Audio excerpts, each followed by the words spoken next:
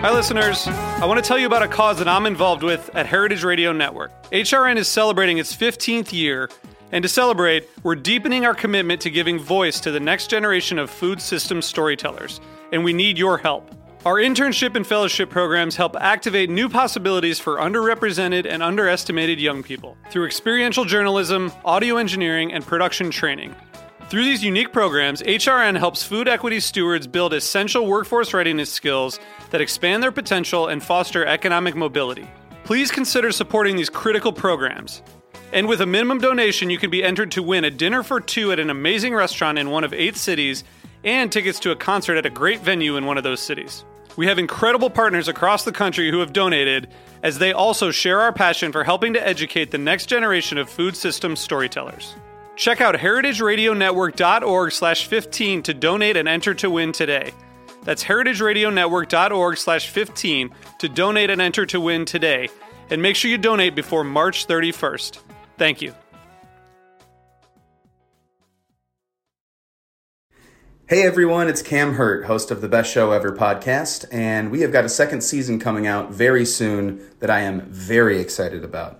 We've got some very cool special guests, including musical acts that we all love, like Karina Reichman, Daniel Donato, Jake Brownstein from Eggy, Rick and Peter from Goose, and many more. Tune in for new episodes dropping on Osiris Media March 5th on the Best Show Ever podcast. Hey everyone, welcome to our special 36 from the Vault episode on the Dead & Company shows at Wrigley Field this September. This was the first opportunity Steve and I ever had to record in person, so in true Grateful Dead fashion, we had all sorts of technical difficulties that we didn't learn about until we tried to edit the episode. So it's still listenable, but be aware that the first half of this show is in sort of odd quality, while the second half, which we recorded back in our own respective homes, is more of a soundboard. So we tried to get everything just exactly perfect. Shout out to producer Brian for doing his best with the audio files. And, bear with us for a slightly psychedelic, echoey experience over the first hour. Thanks very much for listening. Take it away, Steve.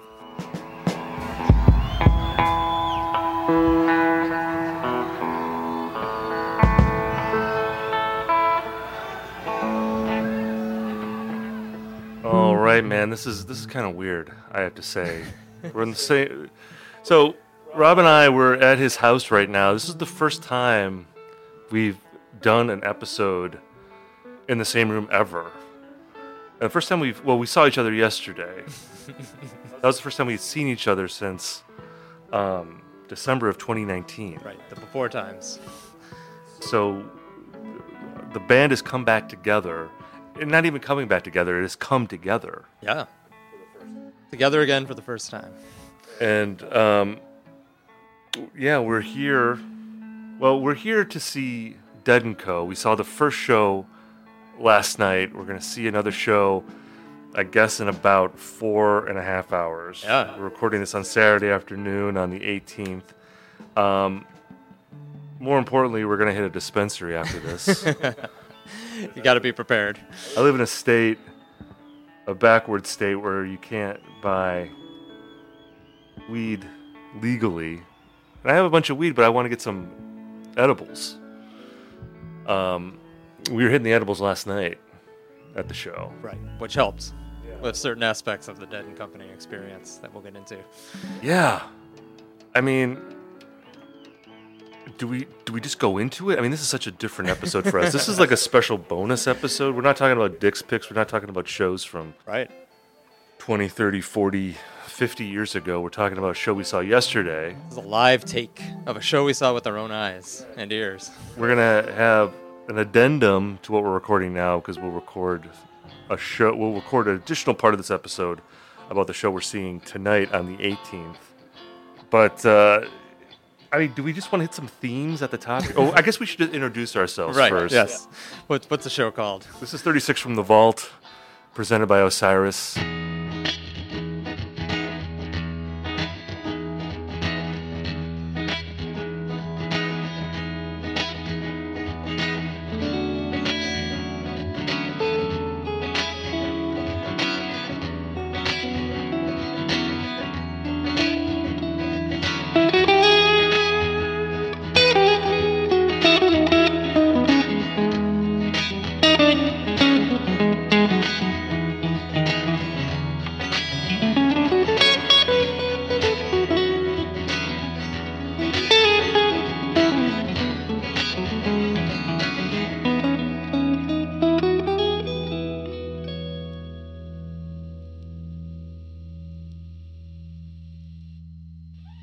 I'm Steve. I'm Rob. Good to talk to y'all after a few months off. Yeah, this is like a one-off. We're not going to go back to a regularly scheduled programming after this. But we figured, Rob and I, we haven't seen each other in a long time. Our show has taken place entirely, well, not entirely, but mostly over the pandemic. I think we launched like a month before everything got shut down. Right, January 2020. Yeah. So just a couple months before. So, this is strange. I got Steve looking at me on the other side of my dining room table. Right. We got, we're here in sunny Oak Park, Illinois. Seeing a lot of Dead fans around Oak Park. And apparently Jerry Garcia passed away, which I wasn't aware of. I know, it's a whole new band. He's gone, and there's a new guy in there. Right, the Grateful Dead, they're younger than I thought they would be. Bill Lesh is gone. Bill Lesh is alive, I hope. I think he is, but he's not in the band. Yeah. It's, our first Dead & Co. experience. Yeah, and, we talk about Whiplash on this show. Right. And we would talk about that in the context of having a Dick's Picks, say, in 1968, and then the next Dick's Picks edition being in 1991, and it being kind of a hard transition sometimes. Well, this is the Whiplash of all time. Yeah. Well, did you listen to any Dead before going to these shows? Any Dead & Co. or just Dead? Actual original Dead, yeah. I listened to some Dead this week, warming up. I listened to some Dead & Co. as well, and I've listened to Dead & Co. in the past, but I haven't, watched a lot of video of them. And I feel like on this show, I'm the one more amenable to John Mayer than you. Yeah, for any listeners who haven't gone with us on our entire odyssey through Dick's Picks. Which, by the way, I love that this would be the first one you would listen to. Hey, maybe. We want to hear the Dead & Co. episode. We've talked about, there's this young generation that could be Dead & Co. fans without actually being Grateful Dead fans. Strange as that might be. I like the idea of people just waiting through all the Dick's Picks talk, hoping that we would eventually talk about Dead & Co. Right. Here we are. Jerry Garcia? Nah, don't want to hear about that guy. Yes, enough with the Jerry Garcia. I'm sick of the Jerry Garcia. Can we get to the current Grateful Dead guitarist? Right. Out with the old, in with the... Or the Clementi heads. They didn't want to listen to a show without Jeff Clementi. What I was saying is that I haven't watched a lot of video of Dead and Company, and even as someone who's amenable to John Mayer, seeing him on stage with the Grateful Dead, the only word you can use is whiplash. I mean, there's whiplash there. Yeah. It takes some getting used to, and we'll get into this because we're going to go through the set somewhat quickly because, to be honest, I think I can speak for you, Rob. I don't know how reliable of narrators we are for this show. There was some shenanigans going on during the show. It was a very kind of chaotic show because of the weather. Right. I don't trust my own critical faculty. Yeah. And we have tried to listen to it back on Nugs this morning a little bit. We jumped around the highlights, but...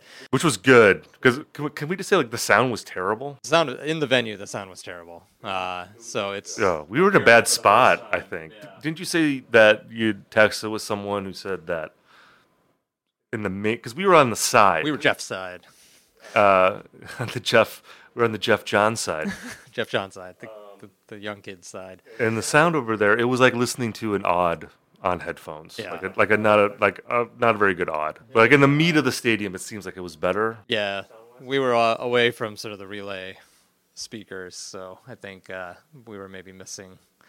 So it was quiet, weirdly quiet. Yes, and we also dulled our senses. We dulled our senses. Yeah, for a while before the show and also during the show. And you've been to a couple concerts post-pandemic, so you've sort of dipped your toes back into live music. But I have been to one show that had about 25 people in attendance before last night's 70,000. So more whiplash. Yeah, exactly. Just acclimating myself to being around a bunch of strangers also threw me off my game a little bit. Did you feel like a stranger? Ooh. Is that fair to say? Not enough. Tonight, maybe. But can we just say, too, I feel like this is a good PSA that for those who haven't been to a show yet of any kind, I had some apprehension going into the show because you had to show proof of vaccination. I thought, oh, this is going to be a cluster F. Super smooth. Yeah. Oh yeah. We got our little bracelet that says that we're vaxxed. We walked right in, and it was nice to know that people were all on the same page in the stadium. It gave you a little extra reassurance. Vaxxed or negative tested, so that's great. I know it's controversial in the Deadhead community. Yes, do we want to broach this subject? Maybe we should just We'll just leave let it it lie. That. But I will say that, as much as I could be put at ease for being around 70,000 people for the first time in a couple years, it was fine. And even as you said, a couple weather delays to give you sort of the in context experience of being there. The show was delayed starting because there was lightning in the area. Then we had about an hour, wasn't it? Yeah, about an hour. Then we had 4 songs of a first set, and they had to pull them off stage again. So we got kind of like a half first set, and the second set seemed pretty full though. So I think we got about 3/4 of a regular. Well, did you notice on Nugs they listed Dancing in the Street as part of the first set, Yeah. even though they played it after because there was like a 40-minute rain delay Right. after they started. So I don't know what the Some editorializing on calculus is there because because once they came back they just played. Yeah. And they pretty much had to because of the curfew. I think they can only play till 11.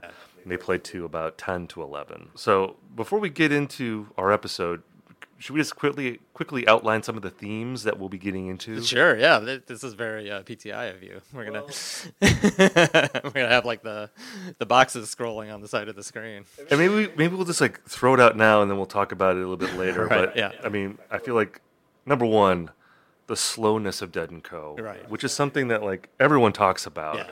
But being in the actual presence of them and hearing some of the tempos. I mean, we talk about not my tempo on this show. This is like a whole other level. Right.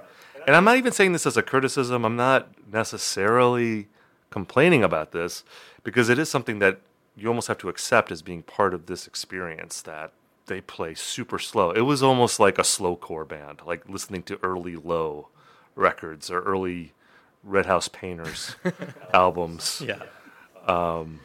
Playing in the band. Right. Whew. Man. Holy smokes. We tried to BPM it this morning, and I think we came up somewhere between 30 and 40 on the BPM counter. It's like if you listen to that song, like your heart might stop. If it's trying to replicate. Yeah. It's unbelievable.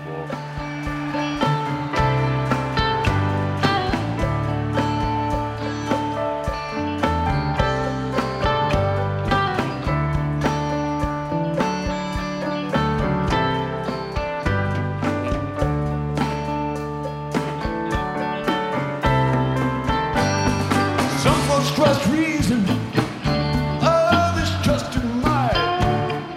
I don't trust nothing, but I know it come out right. Say it once again now. Boy, I hope you understand.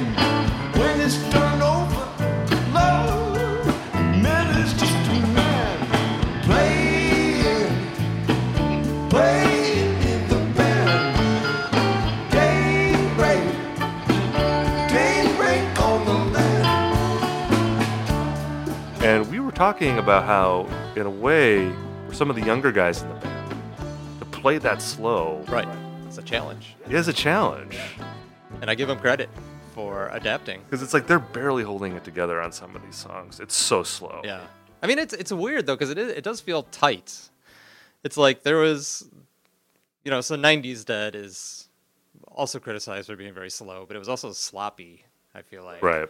Whereas they're a tight, slow band, which also is sort of disorienting. Like, playing in the band, they hit that, the theme coming in and out of the jam and things like that. The sort of like, and then, once they start jamming, everybody's communicating well. And I'm just saying this is not going to be a negative ripping on Dead & Co. show at all. We had a great time and there's some good things, but it's an adjustment. For I mean, sure. I tweeted about this and I said, like, they played so slow at times that it's almost like time is collapsing on itself, and you feel your own body metabolism slowing down. And I don't mean that as a criticism. It's sort of it's so slow that it becomes psychedelic. It's like mind-altering levels of slowness. This just occurred to me. Maybe they play so slow because Bob is in such good shape that his resting heart rate is now 30 beats per minute, and It's so true. he's just listening to his body and counting off the tempo, because that does seem to be like the drummers, of course, are elderly men Right. who are not going to be playing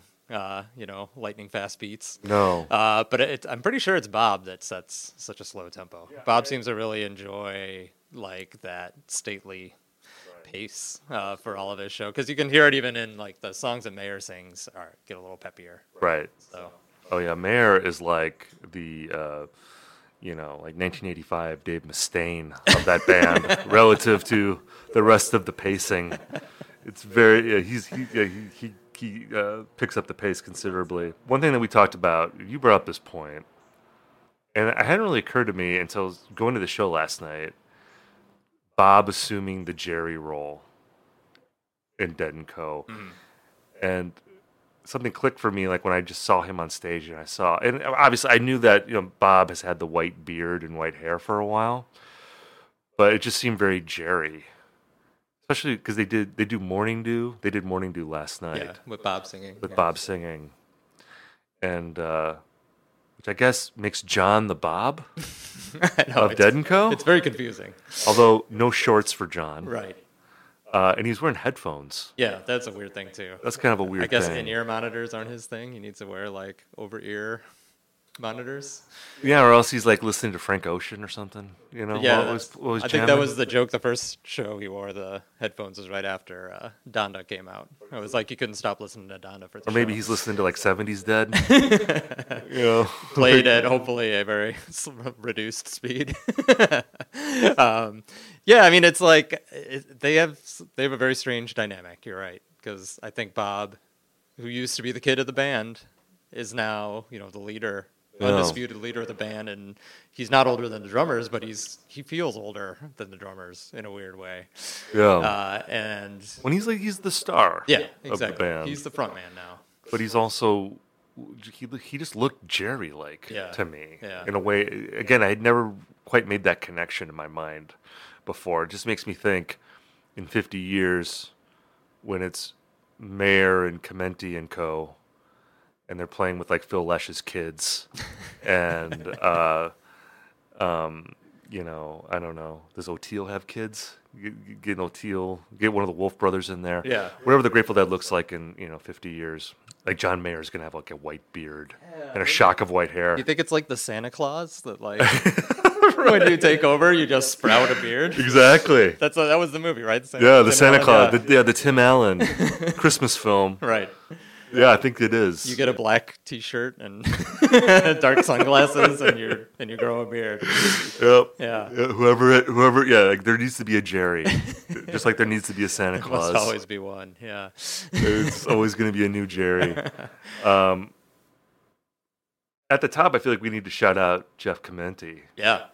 Absolutely. And this was not a surprise to me, at least, because I saw Clementi play, of course, with Fare Thee Well, where it was a little hard to tell what he was doing and what Hornsby was doing.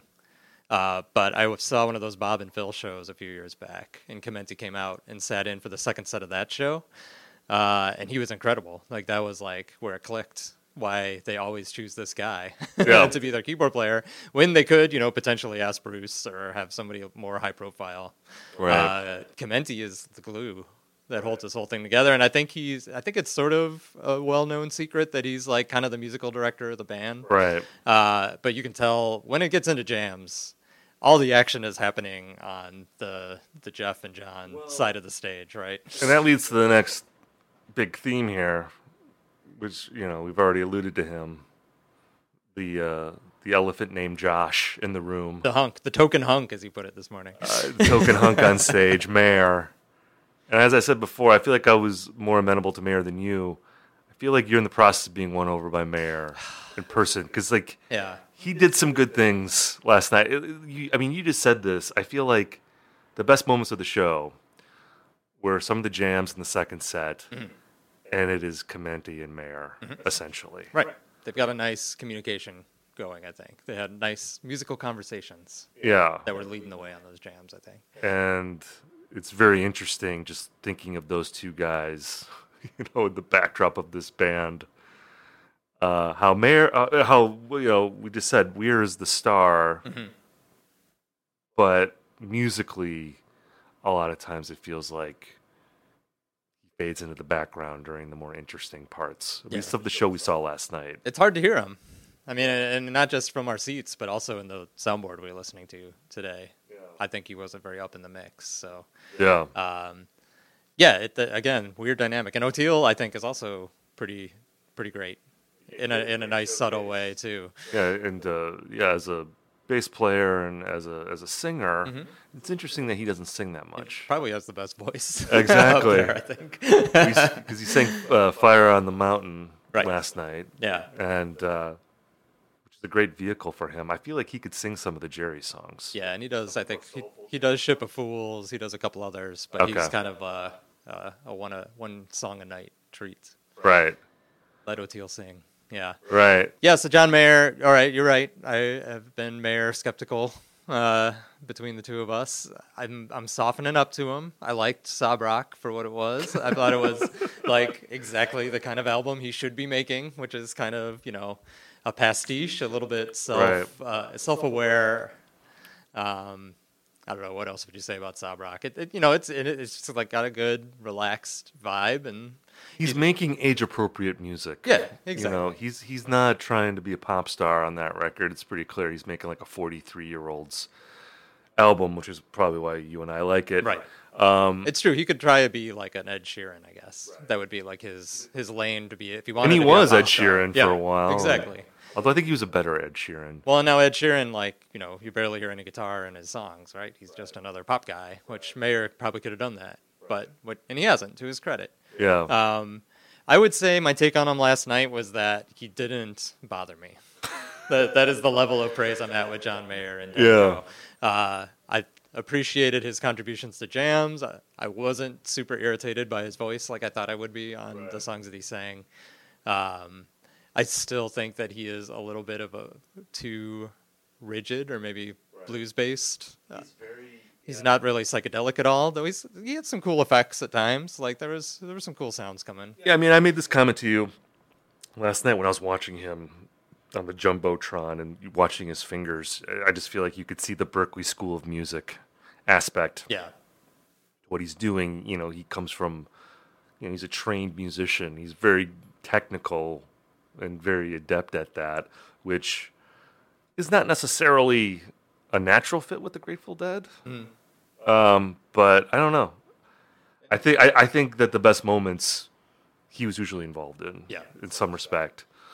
And just to call back to, it must be incredibly difficult to play at that pace. I mean, John Mayer in his own songs, when he's jamming, is playing a lot faster, especially for the lead guitarist, who is responsible for like the fireworks producing moments. How do you do that at a slower pace? How do you he does like little adornments on, the classic Jerry licks because they're being played so slow that there's more space to add a little bit here and there. Well, I feel like the song often picks up during his solos. Yeah. You can really hear that during the playing in the band once they get out of the song proper and start the jam, like him and Clementi locking in. It moves up to like maybe 80 beats per minute, which is like pretty fast. And then Deal was kind of another moment. Oh yeah, that was a shot of adrenaline. They got a little peppy. Right. Yeah. Well, let's quickly run through our usual scene setting context here. Yeah. Talking about yesterday, September 17th. Well, we want to talk a little bit about the venue. Right. Wrigley Field. So these shows are at Wrigley Field, which I have a lifelong Chicagoan, have a love-hate relationship with because as has been established on the show, I'm not a Cubs fan. I'm a Cardinals fan. It's crazy. Yeah. You're not even from St. Louis or that area. I think we've covered this before. My dad grew up in Cubs, Cardinals, equal turf. But you're Chicago area native. Yeah, but I wanted to root for the same team as my dad. That was all it was. Oh, that's... And they were good in the 80s, and the Cubs were not. So yeah, my formative years were spent watching some fun Cardinals teams. So all the kids were wearing Ryan Sandberg jerseys, and you were wearing like Ozzie Smith, Vince Coleman. Exactly, yeah. And then I eventually grew into enjoying being the sort of antagonist, I guess, in these conversations. But Wrigley Field, I'm kind of two minds about. I mean, it's Wrigley Field. It's beautiful. It's historic. Over 100 years old. That area is really fun, too. Yeah, it is and it isn't. It was fun last night. Sometimes I hate Wrigleyville. It's much more fun without the Cubs fans. The Deadhead scene last night around the stadium I thought was like pretty cool, and There's nowhere to have a lot, which is a shame, right? So there's no lot scene. they have that little area where there was a band playing. Yeah, Gallagher's away. But it's not like you can vend there. I'm sure they were kicking people right That's pretty out. cool that they shouted out Liam and Noel Gallagher by naming that little pavilion after them. I appreciate that. It's like an insurance company or something. Everything around there is sponsored. let's say it's Liam and Noel Gallagher way. Yeah, I mean, let's say that. And the Cubs and the surrounding neighborhood are now owned by, just awful right-wing monsters, the Ricketts family. And so that I always feel bad contributing in any way to their wallets by attending Wrigley Field. But what can you do? Cool vibes, and like in the stadium, I thought really great vibes. I mean, Yeah. it was like as we said before, there was a long rain delay before the show, and then 4 songs in, there was another rain delay.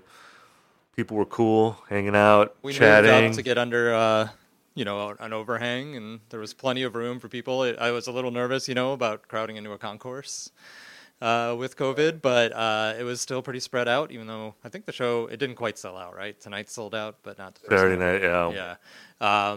Yeah. When I bought these tickets, I imagined it was just going to be like people like losing their minds emotionally as soon as they came on. I feel like it wasn't like that, whether because other people had seen other shows, or maybe the rain delay kind of pulled the rug on that, where Or the fact that they played "Let the Good Times Roll." it might have also hurt. I mean, we joked about this. I mean, I would have killed for a Jed in that spot over "Let the Good Times Roll." Yeah, I mean, I kind of hope they play Jed tonight, if only for the content Right. of this episode. they've got to do it. Yeah, they didn't. We keep going ahead here, but like no '80s stuff Friday night. It was all '60s and '70s, which I have mixed emotions about because I really feel like Dead and Co. seems like an extension of the '80s Dead, and I feel in a way they do that better Right. than they do the older stuff. Like I hope tonight we get a Shakedown Street. Although I mean that's '70s Dead, but I just Associated with the 80s. for whatever reason, I associate that more with '80s Dead. Right.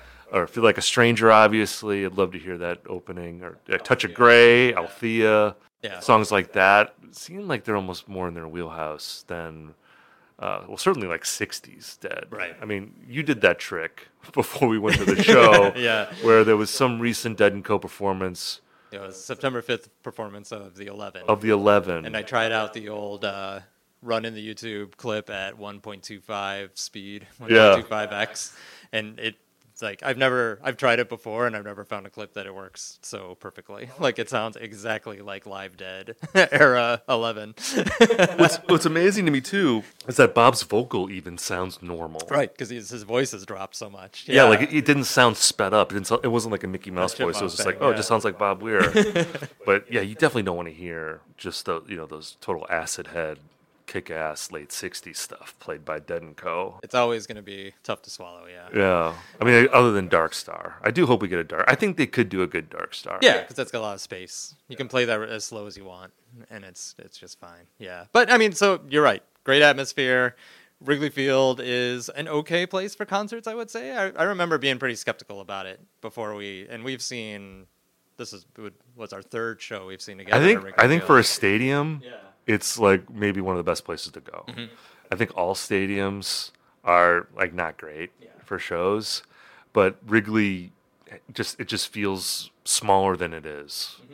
So For a stadium, I mean, for any sports stadium, it's as small as it can get. Pretty yeah, much. I mean it's not I mean they could have played Soldier Field, for instance, which would have been way worse, or really any other stadium I've been to feels because you're always going to have the issues with sound. Yeah. You're obviously not that close to the stage. But, for a stadium, it's relatively small. And again, I thought the vibes were great. Especially with the weather, it seemed like everyone had a good attitude about it. I didn't see any negativity. Didn't see any meltdowns. Yeah, a couple people got stretchered out, but Yeah. Par for the course. exactly. And Partied out. Guns N' Roses was there the night before, so I think it was a much tamer night than the. They Guns might N' have just Roses. found people from Guns N' Roses. They were still there. Yeah. They're like slumped in a corner somewhere. I've had this thing with Wrigley Field because I've seen. Let me see if I can remember. I've seen Pearl Jam there twice. I've seen Springsteen there. Saw Fish there and Dead & Co. I think that's it. About half or maybe 40% of those shows involved rain. Yeah.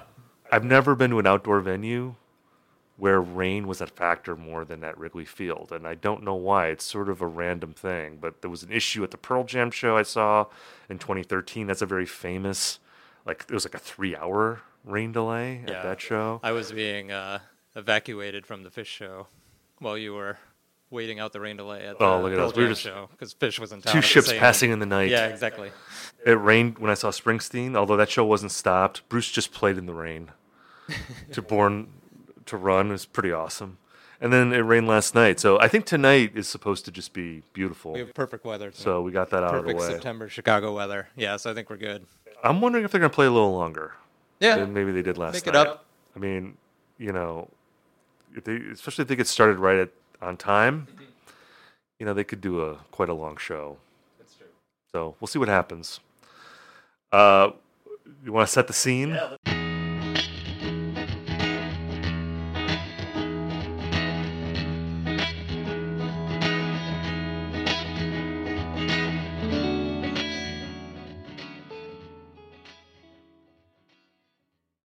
This is Krista Makes, guitarist and vocalist for Less Than Jake, and host of Krista Makes a Podcast, a songwriting podcast where every week I'm joined by an amazing guest to break down the writing, recording, and release of one iconic song from their career.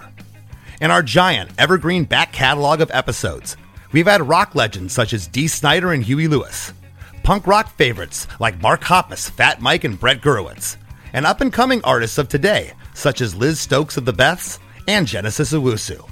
We've had guests from all genres and styles of music, and I guarantee that if you peruse our back catalog, you'll see several episodes that'll make you say, man, I gotta hear that.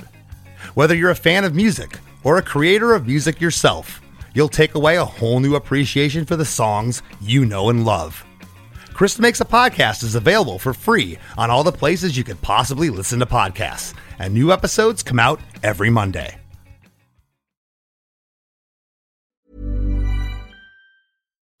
Oh, geez, Dad, not the car again. Oh, happens all the time with old Betsy. Have you checked out Carvana yet? They have thousands of cars for under $20,000. But do those thousands of cars have personality like old Betsy? Betsy's held together by tape, and there are raccoons living in the engine. It's a family car.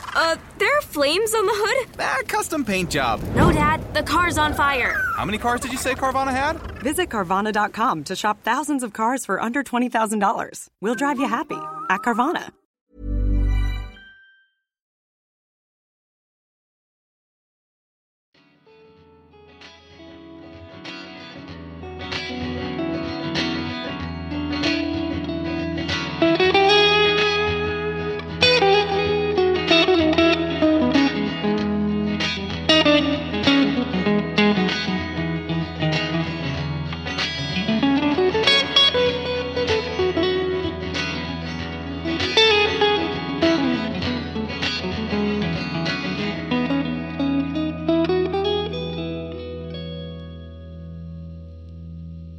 Yeah, let's set the scene. What was culture like on September 17th? Yeah, we all, one of the great things about our show is that it allows us to time travel to different eras. Right. So, what was the number one song when we were at this show last night? It's Way Too Sexy by Drake with Future and Young Thug. Have you heard this song? Well, so this is disappointing to me because my kids, just in the last several months, have gotten super into pop radio. Yeah. And I thought for sure I would know the number one song. I have not heard this song. I don't know if it's too dirty for the pop radio station I have a or what the deal feeling is. it just hasn't filtered down to radio yet because it's probably number one just based on streams. Didn't Drake just gamify not gamify, but he figured out the chart algorithm and he has numbers 1 through 15? Well, I feel like for any of these big albums, a lot of times this will happen. I mean, another one of the biggest songs of the year is Butter by BTS. Yeah, and I have heard that one. their gaming the system is just their fans just buy downloads. Right. Which isn't really even gaming the system. I know they were accused of that. Right. But it's that's just the way it used to work. People just support them with their dollars. Exactly. So, fans went out and bought multiple copies of 7 Inches, right? Because BTS I don't think is a big radio band. They're on here. They're big singles. have made it to the radio now. I just wonder. I think though that it was. I think radio was slow to embrace them. I don't like some of these artists are like driven by radio. I think radio caught up to BTS because those songs were so big. Anyway, I'm just imagining people listening to this this BTS talk. Yeah, if my son was here, if my kids are out of the house, because otherwise you would have heard from them by now. We could have had my 9-year-old come in to tell us. Because the next... we kept playing last night's Dead and Co show. Right. So my wife took them out of here as fast as she could. We kept playing Drums in Space from last night. Number 1 album, Certified Lover Boy by Drake. The big Drake-Kanye battle. Drake seems to be winning. Have you heard these new Zeitgeisty albums? I have not. Yeah, because other big albums right now, you just mentioned Donda by Kanye West was the number 1 record before Certified Lover Boy. You have Happier Than Ever by Billie Eilish, another big record right now, and Sour by Olivia Rodrigo. That actually shot up to number 1 again briefly. That's the one I've heard the most from. Oh yeah, she's on every 5 minutes. I feel like that's probably the biggest pop record of the year. Dua Lipa was last year, right? Because she's all over. Or The Weeknd, does he even have a record, or just he just put out album. songs? Yeah. Number 1 film, Shang-Chi and the Legend of the Five Rings. Yeah. No interest. I'm a big Marvel guy. My son and I, we do all the Marvel stuff. We haven't made it out to this one. I'm not feeling great about taking my kid to a movie theater right now, but... I hate Marvel movies. Wow. I hate what they represent. I hate movies right now. Other big movies right now, Free Guy. It's a Ryan Reynolds movie. Malignant. Yeah. Which I'm kind of curious to see, actually. I want to see that one. We're getting into horror movies here. James Wan. Yeah. That's on HBO Max, by the way. Candyman. The new Candyman, yeah. Which, is that a remake or is that a sequel? It's a sequel. It's set modern day, a Chicago movie. Kind of interested in that. Yeah. The first one's good, and the second one seems to take it in an interesting I didn't know you were a Marvel guy. Yeah, I like it. It's just like a great father-son activity for us. Yeah, and I've always liked comics. Yeah. I liked comics when I was a kid. Now I have that Marvel Unlimited app. I can just read whatever comic I ever want, and it's just a fun thing for my son. It's too bad they had to ruin cinema, you know? I'm sorry? It's too bad that Marvel had to ruin cinema. They didn't ruin cinema. There's always been this stuff. I'm with Scorsese. Yeah, but it's like it's everything. You can't get away from it. Yeah. There's more content than ever, though, too. So. Yeah, I suppose. Yeah. I'm tired of it. You're going to have to do 36 Marvels from the Vault with another co-host. Unless I'll just be the curmudgeon on that show. Yeah, that'd be good. Number 1 TV show. Of course, All in the Family. All in the Family reboot. This was like from last season, because I don't think the current TV season has started yet. Okay, yeah. At number 4 is This Is Us and The Masked Singer. Wow. Tied number 4. Number 3, NFL Monday Night Football. Number 2, NFL Thursday Night Football. Number 1, NFL Sunday Night Football. How many of those did you watch, Steve? Well, I was going to say NFL is like my Marvel, I think. There we go, yeah. Because you hate the NFL. Right. And I hate Marvel. I hate Marvel for destroying cinema. You hate the NFL for destroying human beings' brains and their health. Right. So... All right, we've set the scene. Now let's get into the show. Yeah, all of that is very relevant to Dead and Company, of course.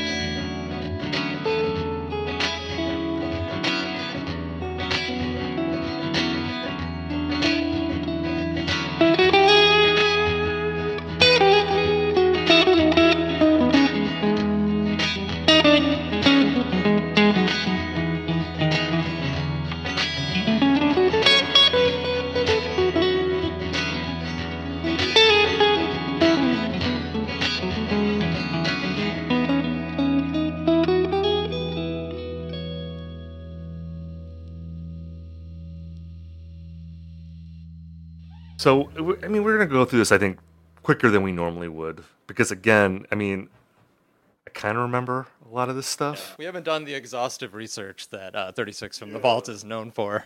You know, and, I mean, I was pretty altered by the time I was going in. I wasn't, like, out of my mind. But we were hanging out at a bar across the street for a while, having a great time. Mm-hmm. Had a great pre-show. And we continued the pre-show into the stadium because it took forever for the show to start. Yeah. That's the danger of these rain delays. That's what got me. Yeah, I was not going to drink inside the show, and then it's a rain delay, so why don't we go grab some beers? It's like you're forcing us to drink.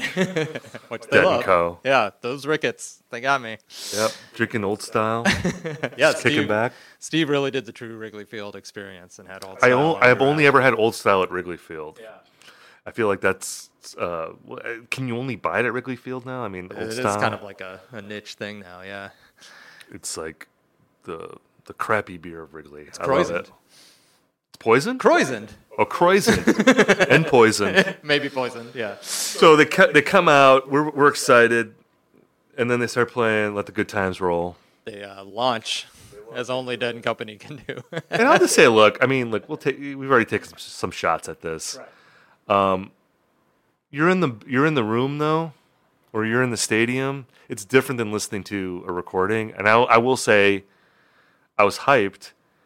What dampened it for me wasn't so much the song; it was just the sound. It wasn't very loud. Yeah. The sound quality wasn't very good. And it was kind of muted at first. Mm-hmm. So I think if it would have been like a loud "Let the Good Times Roll," I would have probably had very little complaints. Actually, I probably would have been rocking to it. Yeah. But it was "Let the Good Times Roll" that was also quiet. Right.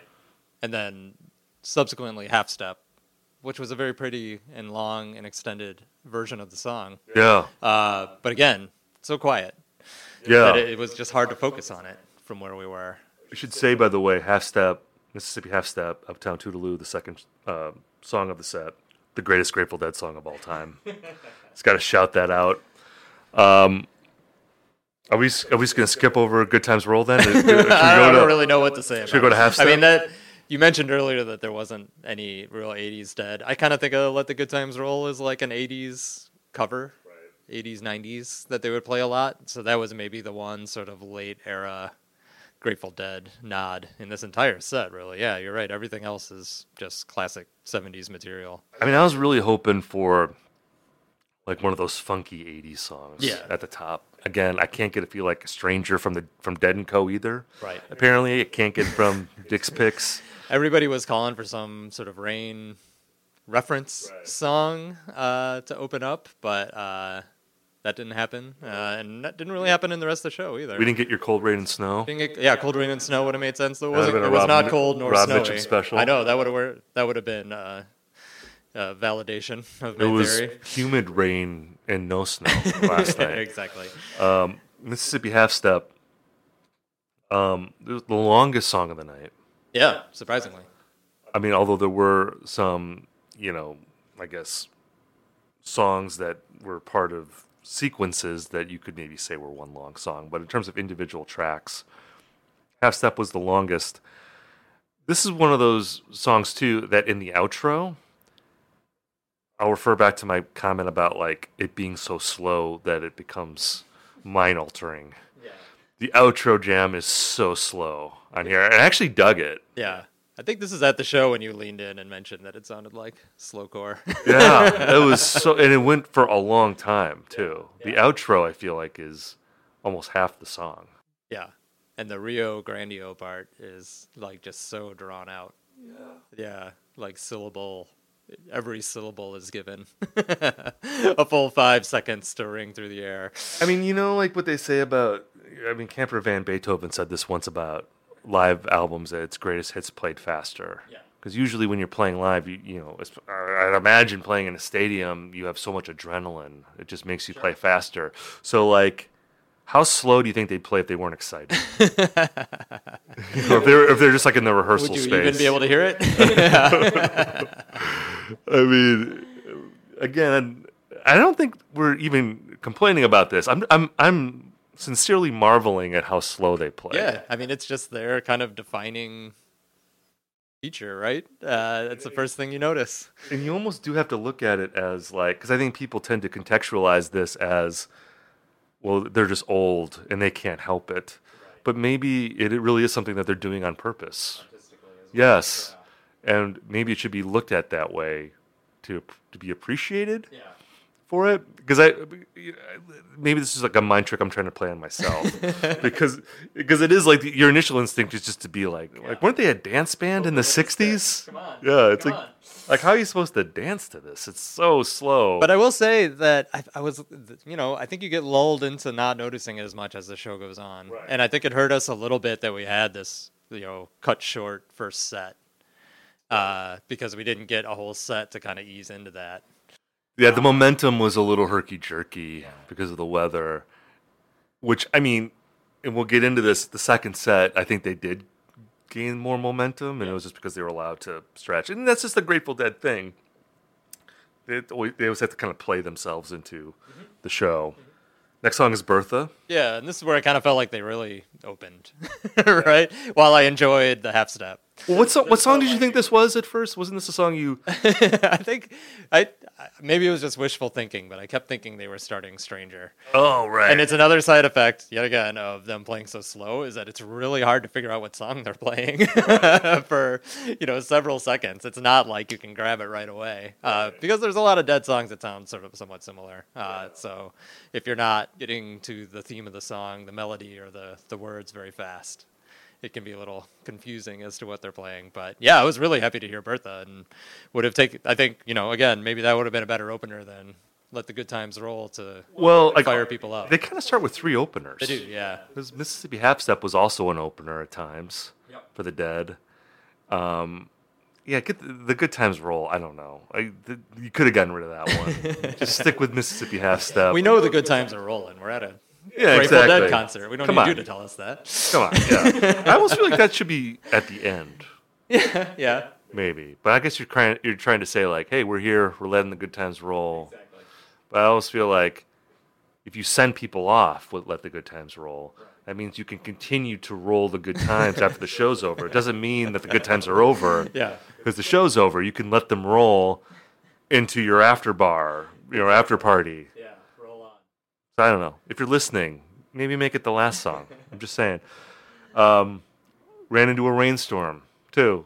Is that a nod? Kind of the one reference to the rain that we got all night. And of course, everybody was right on it and did a big cheer. Dead fans love cheering for relevant lyrics. So it was nice, a nice moment. Well, over lunch, we were talking about this. You feel like someone is making their set list.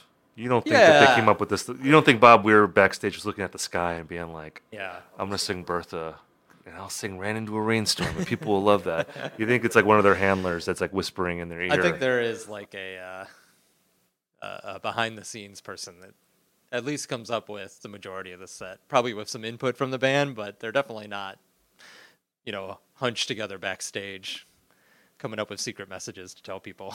Looking at a Through the set list. spreadsheet Yeah, of exactly. songs. I think we should have like one shot at programming a Dead & Co. set list. Show, yeah, I'm going to incorporate my note about putting Let the Good Times Roll at the end. yeah, I think they should have done Samba in the Rain here. right, yeah. You know? We were going for the wheel. The wheel would have been a good rain because Yeah. lightning reference. That would have been good. Looks like rain. Weather report's sweet. There were a lot of ways they could have gone. They've done some rain shows. The Dead did some of those in the '90s. They played the Beatles. Weather Rain. Report Suite would have been cool. Yeah, that way we would have got both of our bad takes in one show. And then we go on to Ramble on Rose, the first song before the rain delay. And this was a song I turned to you. I did not recognize this song because it was another song at the beginning. Because this is a slow song anyway.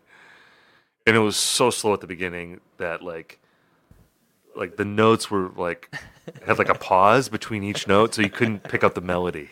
It's like one of those like boom, boom, like that kind of thing. It's also a Jerry song that's now sung by Bob. Yeah. So that always takes some adjusting, even if the words are the same. Like you're like, wait a second, this is not normally a Bob song. What's going on here? Yeah, and like the conversation that happens at a lot of classic Dead shows, and we've seen that on Dick's Picks time and again between Jerry and Bob, where Jerry would sing usually the more stately songs, more introspective songs, and then Bob would come in and it was more about the party. And it's more of like an introspective Bob in Dead & Co. Right. At least last night. Yeah, he gets to the big emotional moments now, which the only emotion that he was conveying in the original Dead was let's rock. Let's rock. let's hop on the horse. Right. Oh yeah. And let's be cowboys. Yeah. Yeah, and I just have mixed emotions about that. I don't know if it's good or bad. It's just a whiplash feeling. Yeah. I think tonight we'll be more settled in with Dead and Co. and it won't be so strange. But it is a little strange coming from listening to classic Dead all the time, and then you see Dead and Co. and the jean shorts guy is now the gravitas guy. Right. Exactly. Yeah. He's graduated. And then Ramble on Rose, we should say, it started raining again during Ramble on Rose. Pouring. Which was kind of fun in the moment because the band took the song around a few extra times, I think, and fed off the rain and everybody freaking out in the audience. So it was, between Bertha and Ramble on Rose, it really felt like they were building up some nice momentum. And then, of course, they had to evacuate the field again. So what can you do? So drinking some beers during this rain delay. Then they come back and they do Dancing in the Street. And we've talked about this on the show. This is a song that I feel like they always update for every era. Yeah. And I think I said this to you last night. And this is where I maybe start to get unreliable in my critical faculties. But my memory of it is that this was almost like a dancey, like EDM type Dancing in the Street. Sure. Was there any validity to that? Or was that just... You mentioned that to me. I didn't really see where you're coming from on that. Okay. I had just popped a second head. But I love at that you point. thought that. Yeah, I mean, who knows? Who knows what was going through my head at that point? But, I mean, there was a flavor to it, though, that it was more similar to, like, the disco-y Dancing in the Street. I think so, yeah. Than, like, the 60s version or even, like, the 80s. I feel like the 80s version almost goes back to, like, the original Martha and the Vandellas song. It sounds more like that. And the Dancing in the Street last night, and I haven't listened to it on Nugs, but I remember it being kind of dancey. Yeah. Right? Yeah.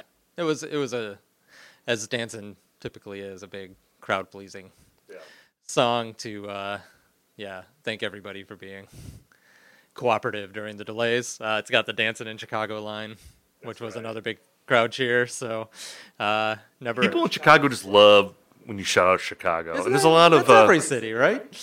I know, but there's like a lot of songs that shout out Chicago. Right. Well, yeah, it's a great city. So but you're not the city of blues, though. You're not the city of blues. No, that song would get booed.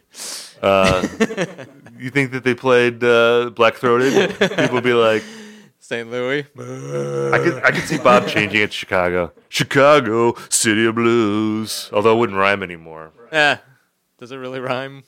Does the St. Louis part of it rhyme with anything? St. Louis, the city of blues. St. Louis? No, I don't know. And then we go into playing in the band. Which, by the way, I said this earlier, but like on Nugs, playing Dancing in the Street is listed at the end of the first set. Yeah, that must just be a mistake because I don't understand. I don't know how you would grandfather it into the first set. I mean, is it really 2 sets too? Are we gonna just call? Yeah. So they always, so the band puts up their printed set list on Twitter when they're done. And even on that, I know Dancing was listed on the set 2 page. And the set 1 page had a mysterious black box over all the songs. They don't want you to know. Which, forgot to bring this up, but I'm 90% sure one of those songs would have been our favorite Bobby Blues. Or at least some instance of the slide. Think so? Some Wang Dang? Yeah, any Bobby Blues. We heard no Bobby Slide, to my knowledge, last night. Well, I had this theory. It was too wet for the slide. Yeah. The stage was too wet. The slide got wet. You can't get any friction on the old strings. Yeah, and you should hear how bad it is when he doesn't have any friction. Well, I mean, it is a hot slide, as Bob has said. Oh, that's true. I think he's referred to his slide as hot on more than one occasion. But like mixing a hot slide and cold rain, I don't know. You're asking for trouble. You might get electrocuted. That's true, and we don't want that to happen. Protect Bobby at all costs. But I don't know if this should be counted as 2 sets because I understand that they had Dance in the Street originally at the top of set 2, but it just feels like I don't know. The rain just screws it up. Yeah. It's not a natural break after the first bunch of songs. Right. But anyway, we'll go by the Nugs model or we'll go by the Grateful Dead's predetermined set list. Next song playing in the band. We've talked about this a little already. I mean, we were laughing this morning listening to the Nugs soundboard. of playing in the band. It is. I mean, that I guess I am laughing at or being a little derisive about the playing in the band, just because that song doesn't feel like it should be played that slow. Yeah. I don't understand. I mean, I understand why it's played slow, but I mean, it really picks up once the jam kicks in. Right. But the song part of it, And the vocals. I mean, the thing about playing it so slow is it gives Bob more room to ham it up. And Hammy Bob is different now, right, than he was during the Grateful Dead's heyday. Yeah. Because he's more of like a grizzled, like a salty ham. Right. Old salted ham. Right. But he still is, putting all sorts of weird embellishments on his vocals. Maybe for some falsetto too. Yeah, playing in the band normally is, played so briskly that he's just got to like spit it out. He can't really play around with it like he can with like a Looks Like Rain outro or something. But no, he milks everything he can out of the words at this pace. I feel like you're going to have to go at least 1.5, if not 2.0, to get to Dead, like 70s Dead speed. And then it's only going to be like 3 minutes long. Because what was that? It was 8 minutes? I think? It was 8 minutes. Yeah. And most of it is the jam. I think they go into the jam around 2:30, and then it's jam. And again, it's Mayer and Clementi, really. Yeah. They take over. And yeah, Jeff is doing some really cool stuff on piano. I mean, you and I, we both appreciate Jeff because we've talked about this in other episodes, that keyboardists in the Grateful Dead often aren't given the space to shine, or maybe they're not mixed high enough where you can hear what they're doing. Yeah. And in Dead & Co., Jeff is right there, and he's doing really cool stuff on the piano. So that, I would say, actually is a big plus of the band, just like what he's doing. He also combines the strengths of like multiple keyboardists from the Dead's past. Like his piano playing is a little Keith-like. He can do sort of the Brent organ. He can mix in some synth where appropriate. So that's really nice, especially as like a group that is sort of exploring the long history of a band, that he can be kind of a chameleon like that. But I also think, and that's what jumped out at me at that Bob and Phil show, is that he can... he's got his own voice to things too, and really contributes a lot. So yeah, I love listening to what he's doing at these shows. He's a highlight for me.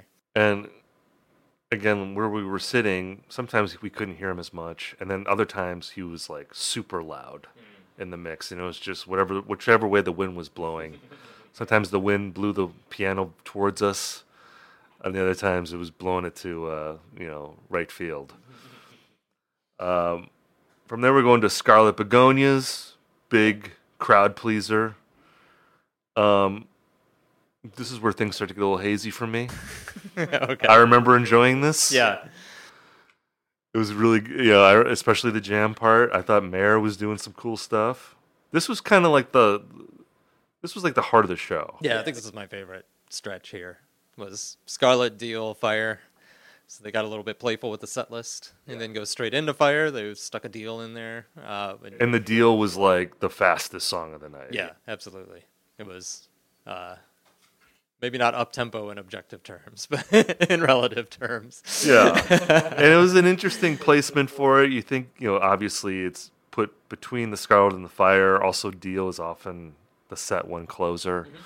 So I remember I turned to you when Deal kicked in, and I said, "Oh, it's U.S. Blues," because I wasn't in the best frame of mind. It also sounded a little bit like U.S. Blues. No, I think I agreed with you, and then it turned out to be Deal. It could have been Day Job. I think it was literally like 4 minutes later after he had said Deal, like a dozen times. And I was like, "Oh wait, it's Deal." Oh yeah. Like, I got it now. You hadn't said wave that flag even once. Yeah. My brain, and look, we keep talking about the tempo of the band. The tempo of my brain at this point was a little slow as well. So could have been me too. Then we go into Fire on the Mountain. What Oteil sings? Yeah, Oteil. I didn't know that. That was a nice surprise. Yeah, I knew he did that, and that's like, what else does he sing? He sang Ship of Fools is the one I know. Okay. I'm trying to think of. And I think we talked. Did we talk about this already? I think we talked about this at the top of the episode. Just Oteil. Did we talk about Oteil yet? A little bit. We said we liked him, and he's just like a real positive dude over there. Yeah, got a good vibe to him. And again, I understand why he's not singing, although I feel like it's more of a hierarchy issue in the band. Yeah. more than a vocal prowess issue, because there's other songs I think that he could sing and do a good job with. I mean, he's got a nice, sweet, creamy voice, which I think would be a good fit for a lot of those Jerry ballads.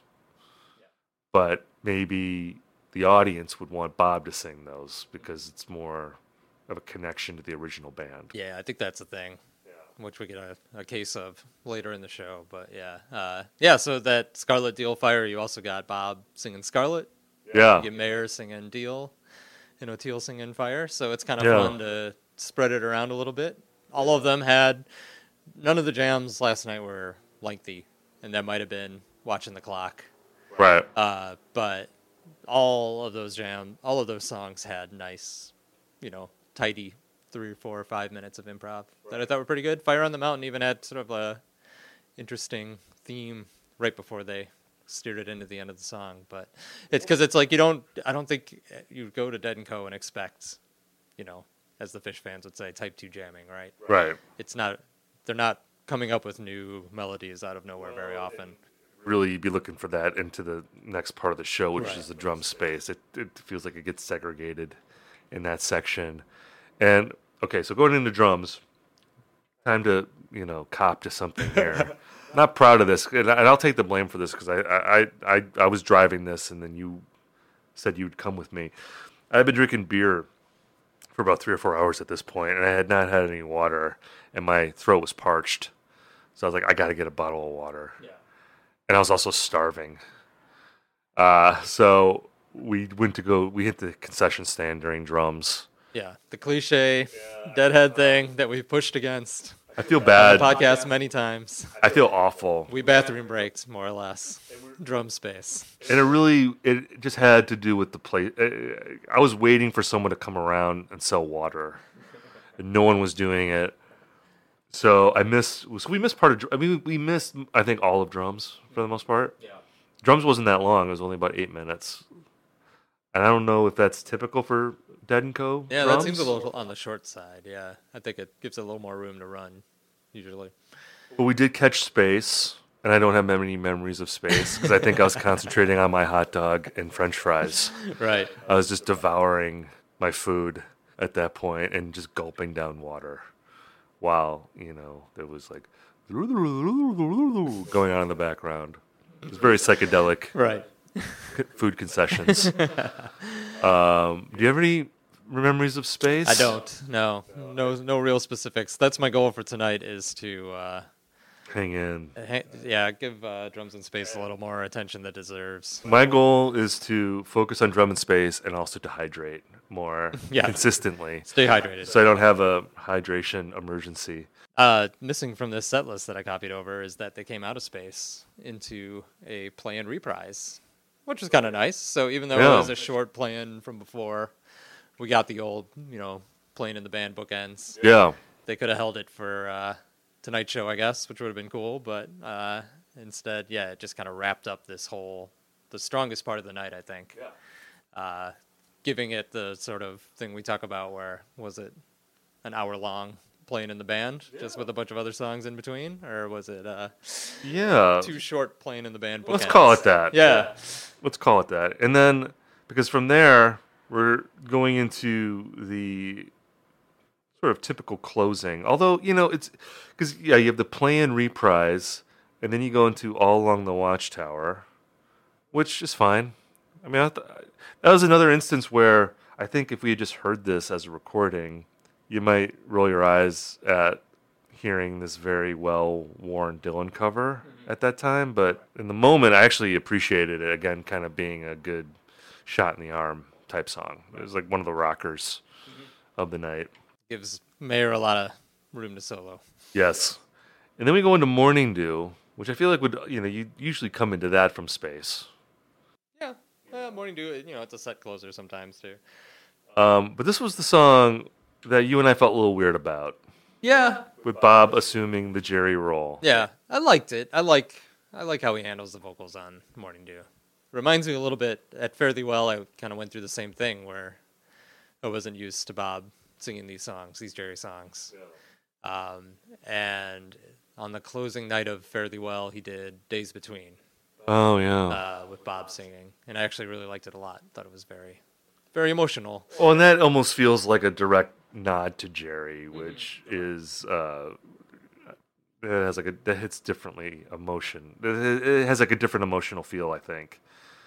I mean, I liked him doing Morning Dew too. It was just again, it was the Tim Allen Santa Claus phenomenon for me. I was like, okay, so you're Jerry now, Right. Yeah.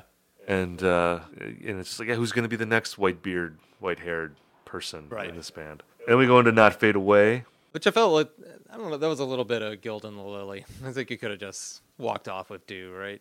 Do is a hard song to follow up. I think he needed another song in there, though. Yeah, you wouldn't have just ended it at Do. Well, I think it was such a weird set, like a weird show because of the weather. Right. I mean, unless you put Not Fade Away before Morning Dew. But they had to do the Not Fade Away. It just seemed like a little bit off because people were doing the clapping, and it didn't really take off. And then like people were doing it in between the set and the encore. It's like people started doing it, and then more people just started clapping. Like the show was over. It didn't really carry over. So I just felt like, oh, maybe there's a lot of people here who don't know about the Not Fade Away clapping. It's true. It seemed like that. You would have to, be old and have listened to old tapes. It just seemed like to know people were what to like, do. why are they clapping rhythmically? We clap. And, This is how we clap. This is how we clap to end the show. And then they leave. People are doing the Not Fade Away clap, or they're trying to, and they come back out and they do Ripple. Yeah. And this is another Jerry song that Bob sang, although Mayer was on it too. Mm-hmm. They all kind of sing it in unison. Yeah. Super charming. Yeah. Loved it. I mean, it's a great song. And a lot of people were singing along to it in the stadium, which I thought was pretty moving. Mm-hmm. Again, this is like a song that you might see, like if you just were listening to the recording, you might go, oh, that's fine. But I was pretty, my heart was warmed being in the stadium and just hearing this song that's beautiful and hearing everyone sing along to it. It just felt very communal. Yeah. Yeah.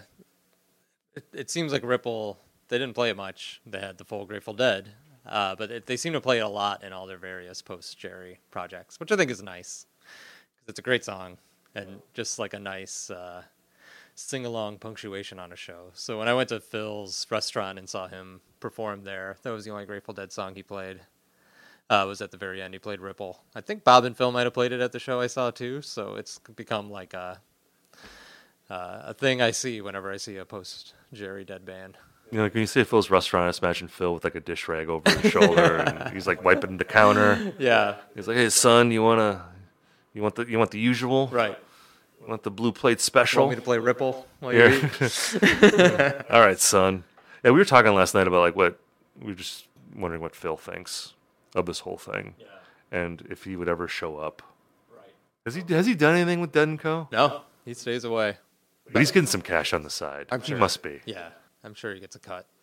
But I don't know. I don't even know if he thought it would go on this long. I don't know if anybody thought it would go on this long, because this is what you were talking about, this 6 or 7 years now.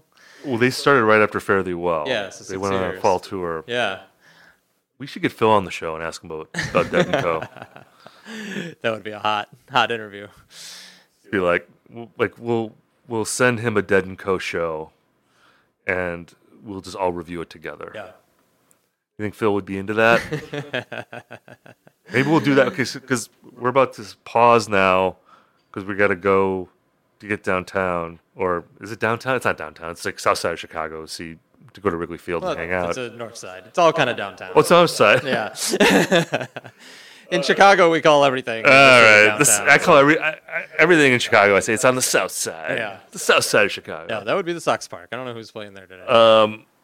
We're about to pause so we can get down there, see the show tonight, and then next thing you hear, we'll be back recording and talk about the Saturday night show. Yep. But maybe we'll be able to flag down Phil by then. We can talk about the Saturday night show. Bring him along tonight. Yeah. All right.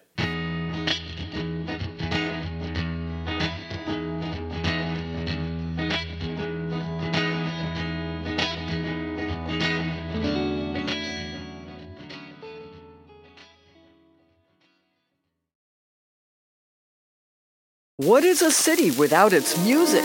The legacy of the New York Philharmonic is incredible. Nearly 2 centuries of history. That's a lot of music and a lot of stories. I was sitting on stage for the very first time thinking, I can't quite believe this is happening. Join me, Jamie Bernstein, as we explore the history of the New York Philharmonic. It's the NY Phil Story Made in New York, a podcast about a city, its people, and their orchestra. Listen wherever you get podcasts.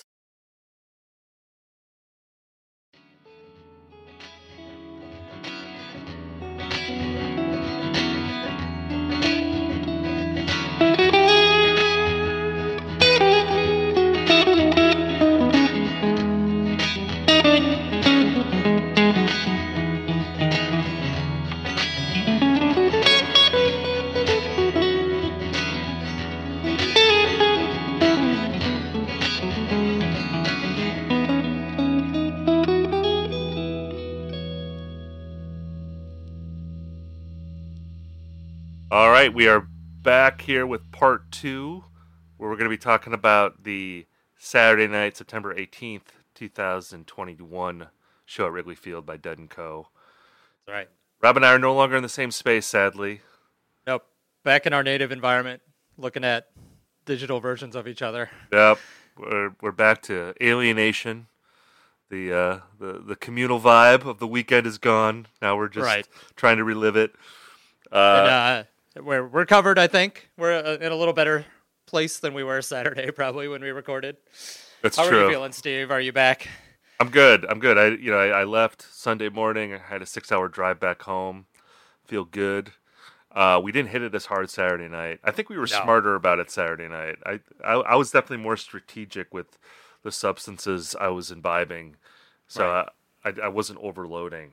Yeah, exactly. I think maybe went a little too hard. The release of being back at a big concert after the pandemic, maybe we pushed it a little. I think the rain delay screwed us up because you had to wait an extra hour for them to come on. 40 minutes, during another rain delay. I mean, what are we supposed to do? Not drink beer during that time? Right, exactly. Come on. We're just going to sit on our hands? Come on. So, we partied during the rain delays, and I think it caught up with us. But, Saturday night, we were pleasantly altered. We weren't, sloppy. And is it fair to say that the Dead was not sloppy either Saturday night? I mean, we'll spoiler alert here, our part 2 of our episode, that I thought the Dead & Co. I thought they were way better Saturday night. Yeah, I mean the Dead are never not sloppy, so I wouldn't go too far. But no, Saturday night was a huge improvement over the first night. Just a really great show all around. Like Friday night, maybe sort of met my expectations in both good and bad ways, and I was kind of just trying to vibe with it and not be too critical. But Saturday night surpassed my expectations by far. I mean, it's never going to be like it was when they were the Grateful Dead, like the old days, but this actually got closer to that than I ever would have imagined possible from the current incarnation of the Dead. Yeah, I agree. I had a great time. It was a great set list, but I also thought that they played better on Saturday night. And it was about as good as I think you could hope for. It was just a really fun show. And, one thing I want to talk about quick was, during the Friday night show, I sent out a tweet on the 36 from the Vault account about the band playing slow, and I think I said something like, it breaks time. That's how slow they're playing. And I honestly, I was being a little jokey with that, but I really meant it as a quantitative statement, not a qualitative statement, meaning that I was describing how I felt the music sounded. And in that respect, not really rendering a value judgment on it. But I know some people took it as a slam, because I think for some people, slow means bad. Slow does not denote speed, which speed is value neutral. Speed can, something slow can be great, or it can be bad, depending on the song. Yeah. But I know some people were offended by it, but I don't know. Like, to me, I feel like by the second night, they seemed to be playing more brisk, but I also feel like I was more used to their metabolism the second night. Right. We talked about this a little bit the first night, that it's like they don't meet you halfway. They kind of bring you down to their pace. And if you give into it, it's a much more enjoyable experience. I mean, maybe that's probably too harsh, because I do feel like they met us halfway on the second night. Some of the songs were played, relatively briskly. I don't know if I would call it up-tempo in sort of an objective sense, but it was like at least, some dynamics in terms of tempo between the fast songs and the slow songs. I think Dead & Co. defenders are just very sensitive about the S word, right? about calling them dead and slow, about talking about, like we were talking about, the YouTube trick where you can, speed up the playback and it sounds more like the real Grateful Dead, and all those things. But yeah, I mean, it's like, and that's it's a roadblock for me too. Like, always been an obstacle, like how slow they play when I listen to it at home. But live, I think you just eventually like accept it and start to enjoy it, and it worked in some places very well on Saturday night. There were a couple places that I thought, maybe it wasn't my preference, and we'll talk about it. But I just I started to appreciate it, I think, and people shouldn't jump down our throats about it. Yeah, again, because look, you can't argue that they're not slow. They are slow, but to say that they're slow, it can be a compliment or it can be a put down. And for the most part, I think that one thing I appreciate about Dead & Co. is that they're not trying to replicate something from the past. I do feel like this band has a way of playing these songs that's pretty unique to them. And there were versions on Saturday night especially that I thought I appreciated because it didn't sound like Old Dead, that it was like kind of different. It was like, I've heard those Old Dead versions many times, and if I want to hear them, I can go back and listen to the tapes. But there were certain songs on Saturday night that I thought, like, wow, I've heard this song a lot, but I've never heard it quite like this. So on that level, I really appreciated it. I got to address one thing, too, that's come up in our mentions that I find a little odd, which is, when we talked about going to Dead & Co., this was like even before the shows, just the week leading up to the shows, we would get all these replies from people who were like, I would never go see Dead & Co., go see J-Rad. Like, all these people were telling us to go see J-Rad instead of go to it's like, dude, we already bought the tickets. Like, we're not going to go see J-Rad this weekend. They're not even playing this weekend, at least not by us. We're going to go see Dead & Co. But, and look, I like J-Rad. They're a really good band. I like listening to their recordings. But I do find it odd that there are people that are, like, pitting J-Rad against Dead & Co. Like, you got to pick one or the other. Because if that's the case, why would you take J-Rad? I understand they play faster, but the actual people who were in the Dead are in Dead & Co. There's going to be a J-Rad in 5 years. There'll be a J-Rad in 10 years, or at least an equivalent to J-Rad. Some other great tribute band. But, like, who knows how long Bobby, Billy, and Mickey are going to be around, I mean, those guys are in their 70s. Who knows if we're going to be able to see them in 5-10 years. Well, we were talking one night about seeing the Rolling Stones this fall, and how, if you were waiting to see them, well, now you missed your chance to see them with Charlie Watts. And so the same thing goes for the Dead. Like, if you pass on this, there may not be a Bob next time around. So, yeah, you got to take advantage of it. And, and we've talked about this before. I don't know if we talked about it on the show, but we were talking about it this weekend, that a fascinating wrinkle about the Grateful Dead is that I can't think of another band or artist that competes with their own tribute bands. Right. Because there are people out there who would rather see J-Rad than Dead & Co. or maybe even Phil and Friends. I mean, there were people that were like, I prefer Phil and Friends to Dead & Co. And in that respect, I'm like, okay, I understand that. And Phil played this weekend, that weekend too, which I thought was fascinating. I mean, he knows that they're on tour. I just wonder, like, if there's any weirdness with that. I'm sure he was in Colorado, I guess, so not nearby. It's not like he was playing up the street or anything. But no one's taking no one's taking money out of anyone's pocket there. But still, it's a little interesting that they were playing at the same time. But and again, nothing against J-Rad, because I think J-Rad's great. But look, the reality is that you don't have to pick. You can go see Dead & Co. You can go see J-Rad, go see Phil and Friends. It's all great music. But you don't, like, you brought up the Rolling Stones. Like, the Stones are going on tour this fall. No one is saying, like, oh, I'm going to go see Sticky Fingers, the local Stones cover band, instead of the Stones. You know, because they play Brown Sugar faster than the real Stones. You know, like no one is saying that. That only happens with the Grateful Dead, and I just find that fascinating because again, there's going to be a lot of time to see Grateful Dead tribute bands down the road, but like the actual guys, they're precious commodities here. You don't have as much time to see them as you might think. So you know, I think it's worth, even if you have quibbles about how they're playing, I think it's worth appreciating that, you know, like, wow, we get to see this. It's cool. And I know I felt that, you know, on the weekend. It's like, oh, that's Bob Weir. You know, he's playing these songs. It's amazing. Yeah, so lay off us on the J-Rad.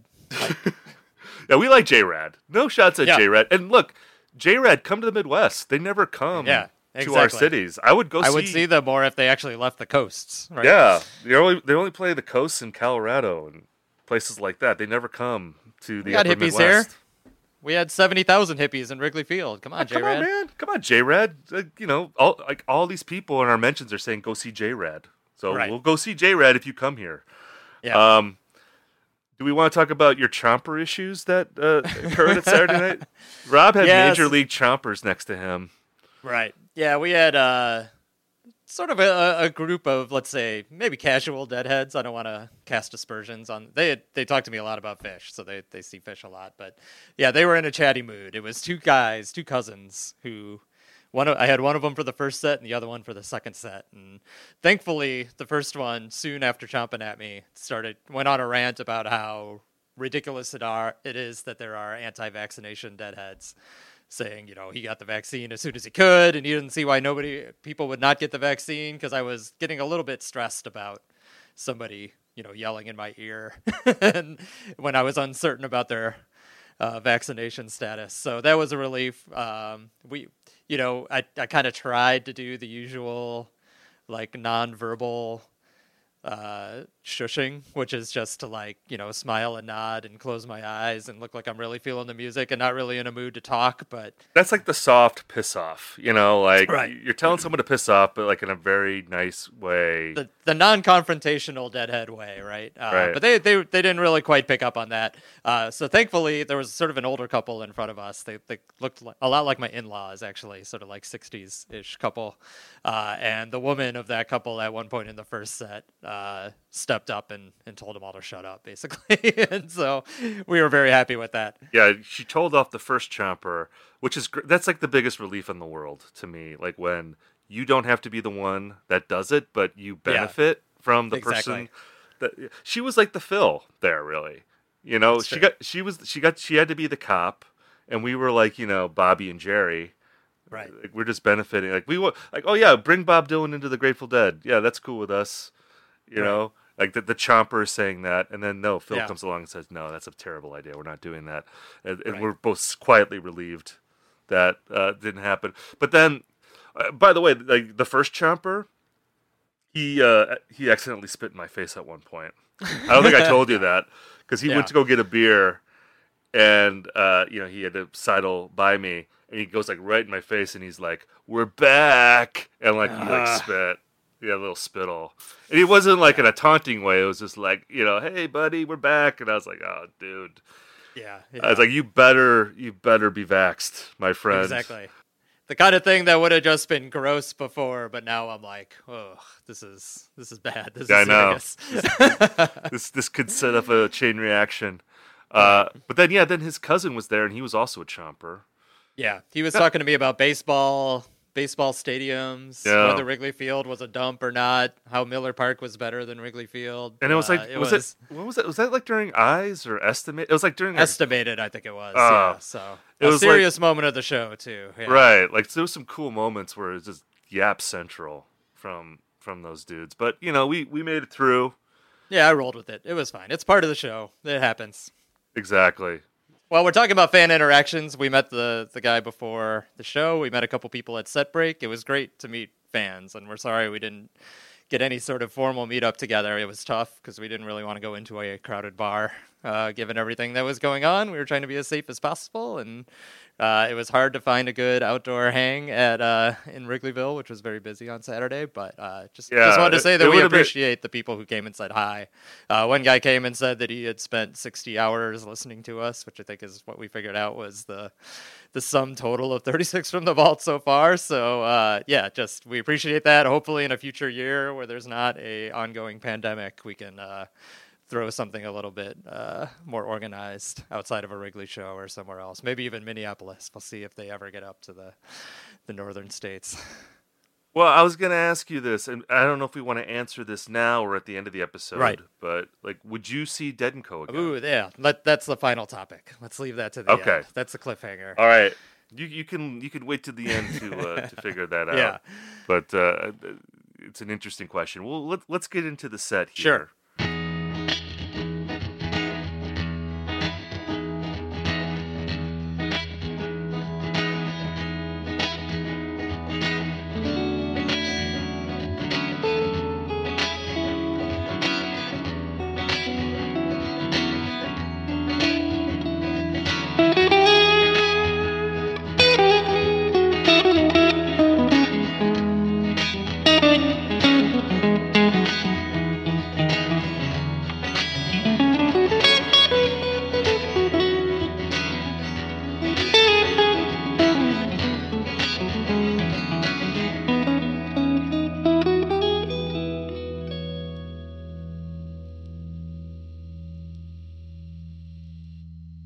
Well, it opened with it's kind of the iconic Dead & Company song, weirdly, right? I mean, it has the whole backstory of how it got John Mayer into the band.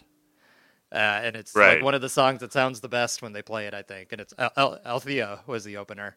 And it sounded great. I mean, it was like right off the bat, it just felt like a much more normal and positive show than the night before. And again, there was some more 80s in the second set. Yeah, Touch of Grey coming at the end.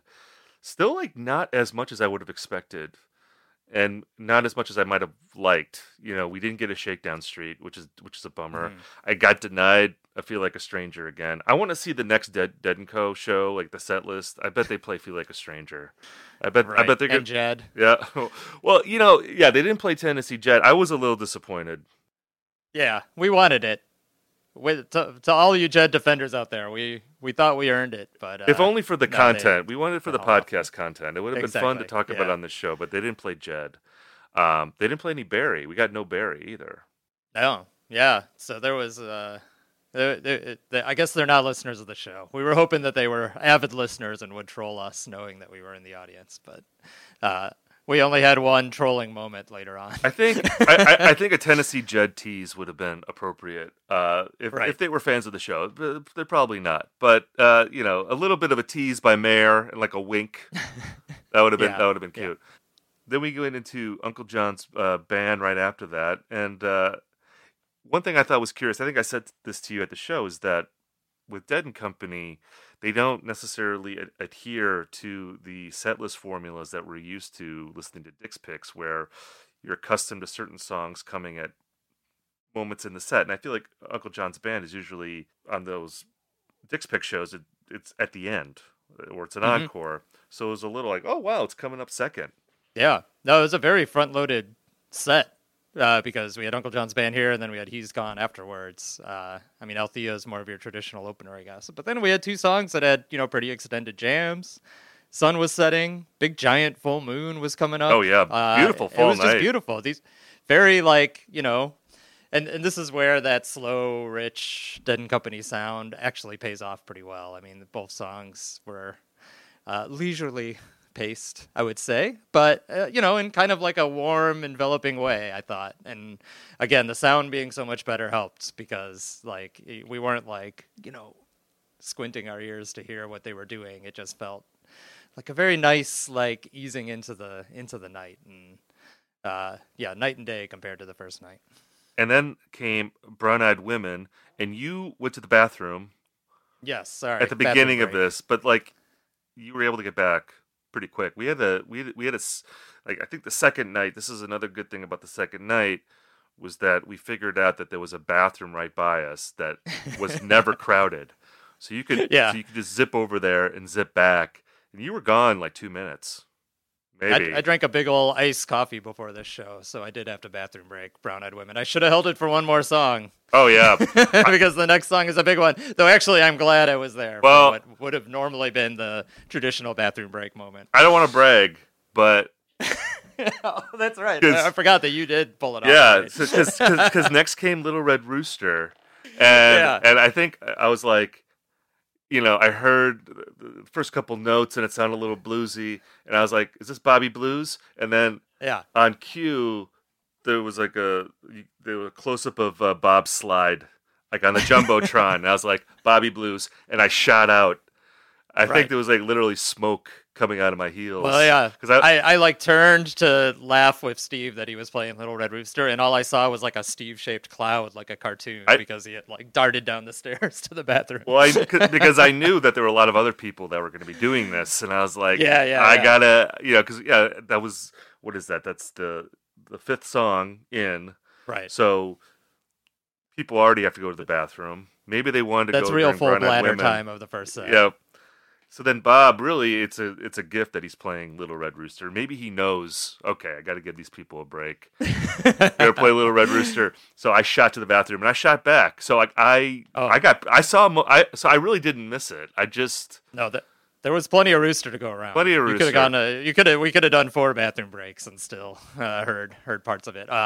I'm glad we were there to share the Bobby slide solo, which is everything we dreamed of. And you tweeted about this, and it was a very popular tweet about how I was in heaven. I don't know if that's the exact phrasing I would have used, but it was an irreproducible experience hearing that those slide skills live. I can't wait to hear. I haven't listened to the show back yet, but I cannot wait to hear that tape. And I think maybe we'll be able to do clips in this show. I'm not sure, but it was really something.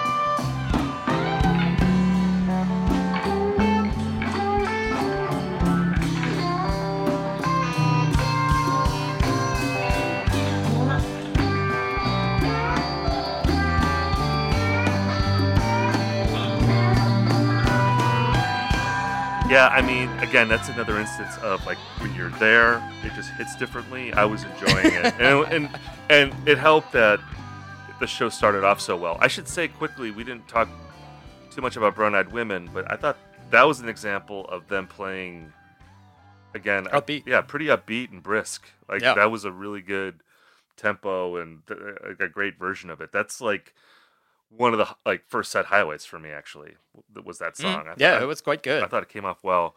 The next song, I feel like you and I disagree with each other a bit. It's Jack Straw, right. And you were teasing this earlier. This was your tempo issue of the night. Yeah. Right? I mean, the Dead and Company Jack Straw is extremely slow, and they kind of insert a jam between every verse. There's like an intro jam first. And then there's like between every verse, they like spend a couple minutes, again, I hate this word, but sort of noodling about. I don't know, Jack Straw, they took a risk here, and I think that was why you liked it better than I did, that it was actually like a rearrangement instead of just the Dead played slower. I don't know, Jack Straw to me just like hits, as like a really urgent song. It's just such a great opener, builds up to a great crescendo. Those are all the things that you lose when you play it a lot slower. So, like you, I appreciated that they tried to do something different because they were never going to play a, early 70s quality Jack Straw. But it kind of put me to sleep. It was a little bit like Slow Friend of the Devil versus Fast Friend of the Devil to me, where it was like they just took a completely different tack. And maybe if I heard it a lot more, I would get used to it. But in the moment, I was just like, Jack Straw is not the song I want to hear in slow motion. See, I feel like I mean, I love Jack Straw. This would be like a top 10 Grateful Dead song for me. But I've heard lots of Jack Straws before. I never heard one quite like this. So I appreciated it on that level. I think if it had been more in that 70s style or 80s style, I actually think that would have been more boring because we've heard that so many times. But this was a different take on it. And I did like the jamminess of it. I liked the more languid opening before you get to the opening line and the little jammy interludes in the middle of the song. I thought that was all pretty cool. I mean, it's not my favorite version of the song, but I thought that was an example of like Dead & Co. not just replicating the past. It's taking this song that they've played a million times and trying to do something different with it. So I appreciated it on that level. After that, we do get to rock again with the last song of the first set. The inevitable One More Saturday One More Night. Saturday I was just Night. happy that they played it here instead of at the end of the show. Right. Because if you know Bobby's going to play it at some point, but I was really hoping it wasn't going to be the encore just because, the song is fine, but it's not the ending I would have wanted, I guess. I liked the ending we got a lot better. Yeah, I thought it was a good first set closer. Like you said, there was something, it felt a little obligatory. I'm sure that there were people there that would have even been disappointed if they didn't play this. Sure. You know? Yeah. So, yeah, I think it's a good spot for it. And at the end of the first set, you want something a little more rocking anyway. It's in the Deal slot, but they played Deal on Friday night, so they can't play Deal here again. So yeah, I thought it came off well. Yeah, I think we're getting a ton of One More Saturday Night in our final season of Dick's Picks. It looks like it's gonna really be hitting us because we didn't really get a whole lot of that song, and it was cut out of only one version in the first 3 seasons of the show. So and then we're about to get pummeled with it. Yeah, it's gonna be a week of Saturday nights for us in the fourth season of 36 from the Vault. Now we go to the second set, and this was, they really went out on a high here. I mean, is it fair to say that like each successive set over the week, the 4 sets, it just got better and better? Yeah, I have no objection to that at all. Yeah. It definitely seems like they just got warmer and warmer. We should say that it was the last show of their summer tour. They're picking up the fall tour again in just a few weeks, I think. But it felt like a last show of tour sort of energy, right? Yeah. Like they all felt a little bit silly and relaxed. Mayer especially seemed to be like shimmying around a lot. He had an awesome shirt on too. It was like yeah. It was like a Kahlua t-shirt. Kahlua Olympics champion Chicago challenge, like a thrift store shirt. Yeah. And then some sweatpants that probably cost $6,000. Right. Very, very fancy looking sweatpants. It was almost like he kind of brought the Sob Rock vibe with his ensemble. I feel like. Yeah, a little bit. A little bit of like 80s kitsch, Yeah. Like he brought that into the Grateful Dead arena. And I wonder, like, just extrapolating Dead & Company, like if, assuming a scenario like where John Mayer, as we were speculating earlier, like he becomes the Santa Claus at some point. He gets the white beard and white hair. If there will be sort of like this, ironic, almost like vaporwave sensibility that seeps more into the Grateful Dead, like where it's more of like a self-aware type humor in how they present themselves. I was thinking about that a little bit because I can't imagine anyone else in the Grateful Dead like wearing a ironic t-shirt. Well, it's funny because they anticipated that unironically, right? I'm thinking of like Phil wearing like t-shirts with dolphins on it in the 80s. But he wasn't doing it like, oh, it's a funny shirt to have dolphins. I know. He just like dolphins. But you could do like the vaporwave throwback, and it works on 2 levels. Right. It's also a throwback to what the actual Dead aesthetic was in the 80s, and also with like, and this continues to this day. I think the video screens and the effects that they love to throw on the band, which were not like as hilarious as the Shakedown stream. Like, here's a watch with Jerry on it, like sort of stuff. But they kept using like weird like Tron-y outlines and things like that, and like they did do that thing during Eyes of the World where they showed an eye Yeah, there were eyes floating around on all the screens, like just extremely literal. Yeah. And I wonder, we didn't talk about that for the first night, but we both were enjoying like the video toaster, video effects, the slightly like out of date effects that like look really cool. But I'm guessing that's not self-aware. I don't think so. Because there were moments during that show, and I was more aware of this Saturday night, probably because I was a little more lucid Saturday night, that whoever was directing their video, screen stuff, always seemed like a little bit off. Like yeah, I was getting a little frustrated because they weren't showing the Jeff cam very much, right? Because especially in the second set, there were moments like where Jeff was just ripping on piano, and they would just hold on like Oteil for like 5 minutes, just standing there. Or I remember at one point they just held on John Mayer's microphone for like a really long time. Well, someone else was like playing. It was probably Jeff again playing like a ripping piano solo. And I was like, man, what's going on with this director? Did the director get dosed? Like, at this show? Last night at tour shenanigans. Yeah, I don't know, man. But yeah, it was a really good set, full of like, it had this sort of like hybrid quality where it felt like a classic set list in a lot of ways, because it had a lot of classic segue pairings that you got in a lot of Dead shows from 70s and 80s. But also put enough of those pairings together that it felt like a sort of dream set, super set. So like it had, it opened with China Rider, which was one of the things we had talked about wanting to hear before we went in. I don't know if we want to jump ahead, but we had China Rider, we had Estimated Eyes, and then there was a Hope Slip Frank at the end. So just all these little like, sort of traditional, I guess, Grateful Dead segue pairings or suites, but played in a really interesting style, I think, throughout. I mean, the China Rider was great. I thought it was the first of a lot of moments in the second set, and we talked about this with the first show too, where it really felt like John and Jeff were steering the entire show. Oh, absolutely. They were like the spotlight of all the jams, and they were even talking about the video screens again. It's almost like they're doing like a tribute to the Jerry and Brent like love stare. Oh yeah, that gets gifted so often because it's basically John like he just like wanders over to Clementi's rig kind of, and they're just like in this little pocket over on stage right, and they're like looking at each other, and John's throwing like his guitar faces, and then Jeff's giving back piano face, and they're just like they're loving each other. They're like. It's like serious bromance going on. Oh yeah, during some of these big jams. I loved it. Yeah, it was awesome. And again, I mean, we talked about this with the first night, but like Clementi is he's the MVP. I mean, it really drives it home. There were like 3 of those like spontaneous crowd cheer, show-stopping moments just off Clementi solos alone. I felt like in that set, just blazing, and Mayer too. He was working the faces big time Saturday night, big time. And I don't know if I didn't notice it hardly at all on Friday, and maybe Saturday I thought it would bug me, but I was along for the ride at that point. I just thought it was funny.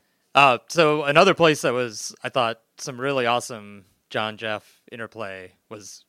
Your favorite song that you say all the time, Eyes of the World. We got it. Yeah, that was amazing to hear. I wasn't even expecting to hear that. I don't think I even put it on my wish list because for some reason I didn't think that they would play it. Yeah, and I called it, I guess, just because sort of called it because when they played Estimated, I turned to you and I said, they did China Rider, maybe they'll do Estimated Eyes, since we heard that a lot on Dick's Picks. And sure enough, and it was, to our delight, the slow jazzy arrangement of Eyes, not the like coked up Eyes, which of course would probably kill Dead and Company if they tried to play it at mid 80s Eyes of the World tempo. But it wasn't too slow. I thought it was a good pace. It wasn't like slowcore Eyes. It felt like a 90s Eyes, like that Marsalis without a net pace Eyes, and it had this is one of the like brilliant show-stopping Clementi solos. You had great Mayer like sort of rhythm interplay with him during that, sort of a double rhythm guitar thing going between Bob and John, and then a very long Oteil bass solo. Oh yeah, which to your surprise you were pretty into. I liked it too. I thought, I mean, he's great. Yeah, I mean, bass solo is not the most appetizing 2-word phrase in the live music lexicon. And we've seen in Grateful Dead context, I mean, bass solos getting cut out because, by Phil, at Phil's own request. Dick's Picks, was that Dick's Picks 1 that cut a bass solo out of? Mm-hmm. But yeah, Oteil killed it. And it was, just another example of the younger guys really stepping up and adding a lot of color to the show. And just to go back to your Chimenti comment quick, I just wanted to say that, because I think you had said about the first show that one of the great things about Chimenti is that he's able to embody almost like every other Grateful Dead keyboardist. It's like you get the strengths of all of them in one guy. And his playing on Eyes of the World, it reminded me of like those great early 90s Eyes that Bruce Hornsby plays on. And I think it's Dick's Pick 17, the 91 show, like the bonus track is the 23-minute Eyes. Right. I think from 3:30:91 that Hornsby just kills, and it made me think of that when Chimenti was playing. High praise coming from you. Hey man, Chimenti again, MVP. Yeah, just great. Though I'll say, and I want to point out, because the drummers, we give them so much shit, there was a great part of the Eyes where the drummers both sort of dropped out or just moved to entirely cymbals for like a minute to just put all the focus on, I think, Mayer and Chimenti's interplay, and left it kind of free floating for a minute. And it was a really great move, and the kind of like coordinated thing that I didn't really think they had in them anymore. But it sounded great. It sounded great in the moment. That's I think the Eyes is probably the thing I'm most excited to hear when I get this download and revisit the show. Well, one thing I'm curious to check out is the drum space, because which we did not bathroom break this time, by the way. Yeah, and again, I feel bad about that. And again, it wasn't a aesthetic choice, the bathroom break, and it wasn't a bathroom break. It was a concessions break. Yes, and it concessions was and water break. Yeah, because I was extremely famished and thirsty. But I don't think the first night I fully appreciated the power of the beam from Mickey. Yeah. You hear the beam on record. I like the beam as a concept. I like thinking about the beam. But I'd never fully experienced the power of the beam. Yeah. In person. You got to hear it in person. Yeah. And you have to feel it. It is a physical experience, because it will literally shake the floor and the rafters and the seats of like the biggest stadiums. Mm-hmm. It's extremely powerful to experience in person. I mean, I have to say, like, that was like one of the most powerful moments of the show for me, was the beam. Yeah. I don't know if they have like they wire up these venues for some sort of surround sound, or if it's just so loud that it just reverberates off, the back walls of Wrigley and things like that. But I felt the same way at Soldier Field, where it was like the all enveloping physical sensation of, especially the beam, but even like the drums part and the space part, like the sound just gets incredibly psychedelic at that point. Yeah, in a way it's awesome. That makes you feel a little bit like this must have been what it was like, 30, 40 years ago, which maybe you don't get from the rest of the show exactly, but it's like it's a great experience, and that's why I felt so guilty about missing drum space the first night, because I remembered it being such a highlight of the Fare Thee Well shows, and something that works so much better in person than it does on tape. Saw the space the first night. We missed most of the drums. The drums weren't that long the first night. Mm-hmm. I think it went a little longer the second night. I'd have to confirm that. I could be wrong. They showed some like rainforest scenes on the screen. It was like I didn't dig. It was the full Mickey experience. Yeah. Yeah, that is maybe the thing you want to see the most. Right. It's the most interesting thing. Yeah. The dudes hitting all that stuff. Got to shout out Oteil too, because I think Oteil joining in as the third drummer certainly adds to the oomph probably of that segment. I think that's just a regular thing now too. I think he does it every night. So they have a 3-drummer attack. But yeah, it's really fun watching them kind of like, frolic around in their big drum playpen at the back of the stage, and how they're like switching spots and communicating, and Mickey's chomping away at his gum, and it's like it was really cool. I'm very happy we caught it one of the 2 nights. And then Out of Space, I mean, this was the one point where I actually turned to you and I said, is this still Space? What is going on? The drummers came back out. They just kept jamming. It kind of sounded like something to me, like tickling at the back of my mind, but I couldn't actually get it until I saw the set list after the show. But it was a full band jam on Milestones by Miles Davis, which apparently they have done. I looked it up. They've done it like about 4 or 5 times, I think. They did it in Hershey this summer, and they had done it previous years with Dead and Company. So not totally out of nowhere. But great. I mean, it was just like, open jamming. It sounded like barely around like a theme, the sort of piano theme of Milestones. But man, this is one of the moments where I was like, this is way closer to the original Dead than I ever thought we were going to get to this weekend. It was pretty cool because because obviously they had the Eyes of the World going into Drums in Space, and then to go into Milestones, it did feel like it was continuing the jazzy fusion feel that you got at the beginning. So yeah, it was almost like, okay, this is like the early 70s part of the set. We're gonna like kind of take you back to that time. And it was really, I loved that. I thought it was amazing. And it was interesting to go from that to the next song, which I think this is the longest song of the night. Was it longer than Eyes?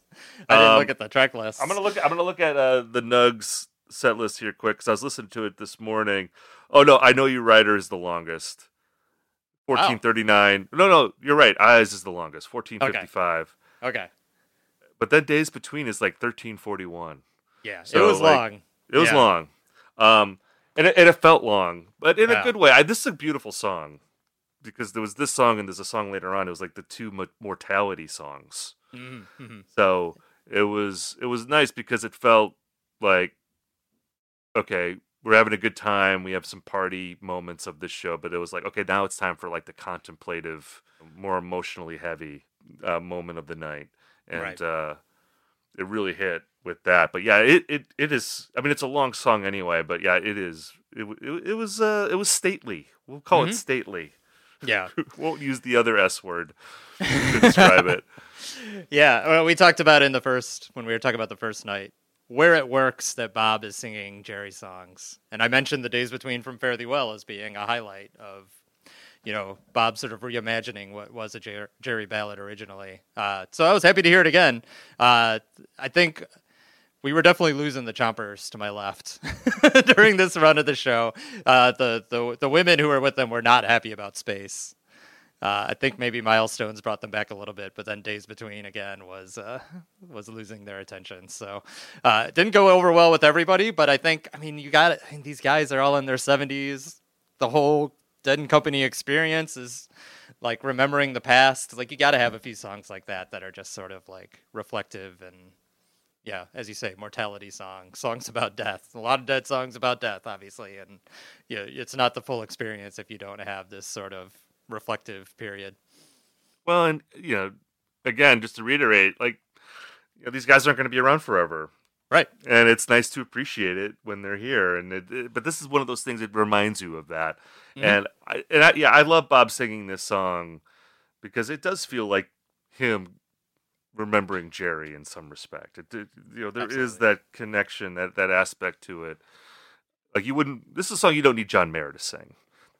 This would not hit as well if it was John Mayer singing it. And then from there we go into the Help Slip Frank at the end. And it occurred to me that we got all 3 of the iconic Grateful Dead song progressions. Mm-hmm. That's true. With Scarlet Fire the night before. Right. With the deal in between the Scarlet Fire. So does that not count then if you have the deal in the middle? Or I'll still count it. It's fine. Yeah, they played both halves of it. Yeah, it felt like it. Yeah, it was kind of nice. I know they play a little bit around with Help Slip Frank sometimes too, and put other songs in there, or they'll just play Franklin's on its own. But I was happy just to get the traditional Help Slip Frank. The Slipknot had another passage of jamming where I was like thinking to myself, I am actually enjoying this just objectively as music, not with all the loaded atmosphere baggage of the Grateful Dead behind it. So it was a perfect way to round it off instead of, like maybe a Chuck Berry or Saturday Night appearing there instead of in the first set. Like, we just got like another sort of 20-minute dip into some pretty heavy jamming and sing-alongs and all the stuff that that you really want. It was great. Well, and you made this point before that it felt like an end of the tour type set. I also wonder if the night before influenced them to just load this up.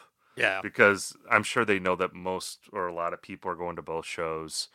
They probably knew, because of the weather, that Friday night was kind of a rough go at times. So it's like, okay, let's just bring the heaters, to this show. Because it really felt like that to me. Like they were making up for Friday night. And it was a lot of fun. We go into the encore, and the encore reminded me of Friday night a bit because they played Ripple Friday night for the encore from American Beauty, and then they played another American Beauty song, Broke Down Palace, first in the encore, and it had a similar sort of like campfire sing-along feel to the Ripple Churchy. of the night before. Yeah. And obviously another Mortality song.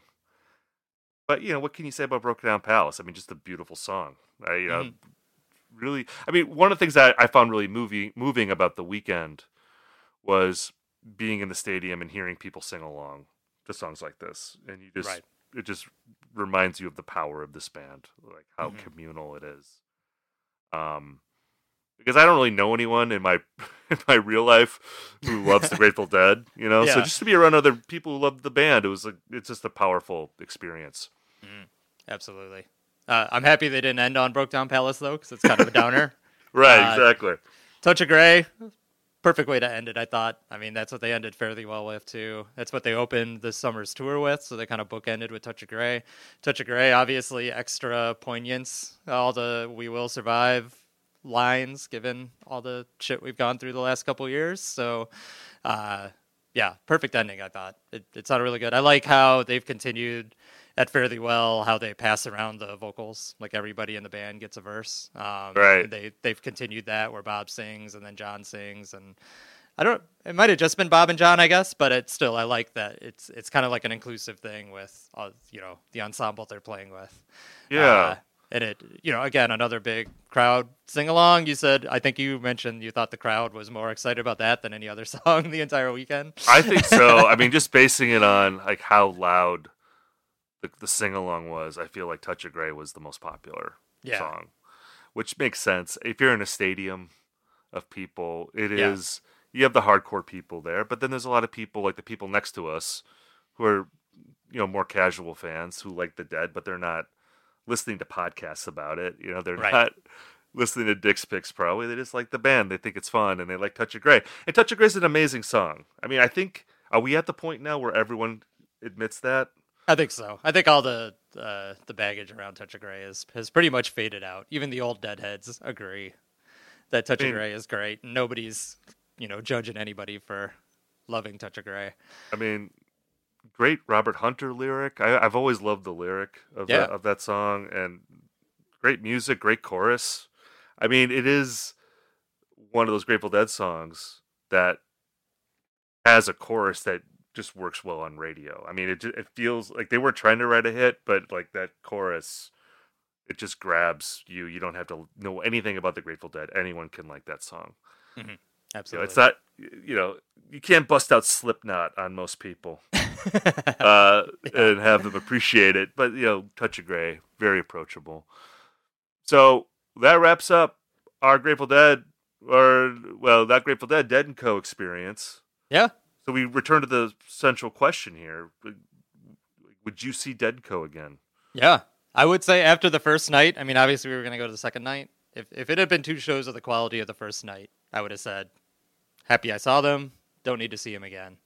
But the second night, I think, lit the fire a little bit, where I still don't think I would travel to see them necessarily. Maybe I'd travel to stay with you and see them in Minnesota. Right. I would definitely see them again. I think they really do. I had heard this from people, but was kind of skeptical about the claim that they were growing as a band, because I felt like, they got good, but they're just kind of consistently crowd pleasing. But no, I think Saturday night was actually, there was some special music in there, and I would go back to hear them try and hit those peaks again. Yeah, I agree. I would see them again. And I'm with you on the comments about the second night. I also have to say I just love the vibe of the shows. I had a really good time. I thought that The audiences were like really nice. You know, it was definitely one of those shows where you can strike up conversations with random people and have a good time.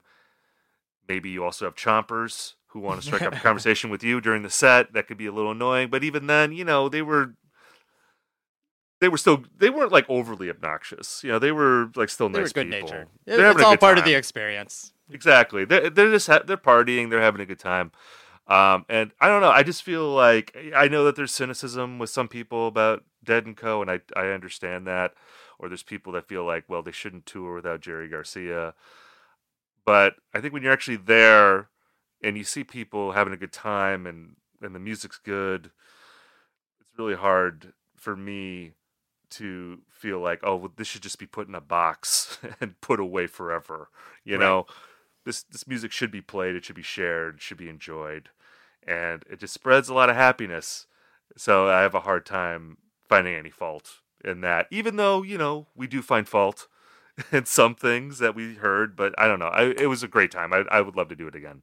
Yeah. And now, am I convinced about John Mayer?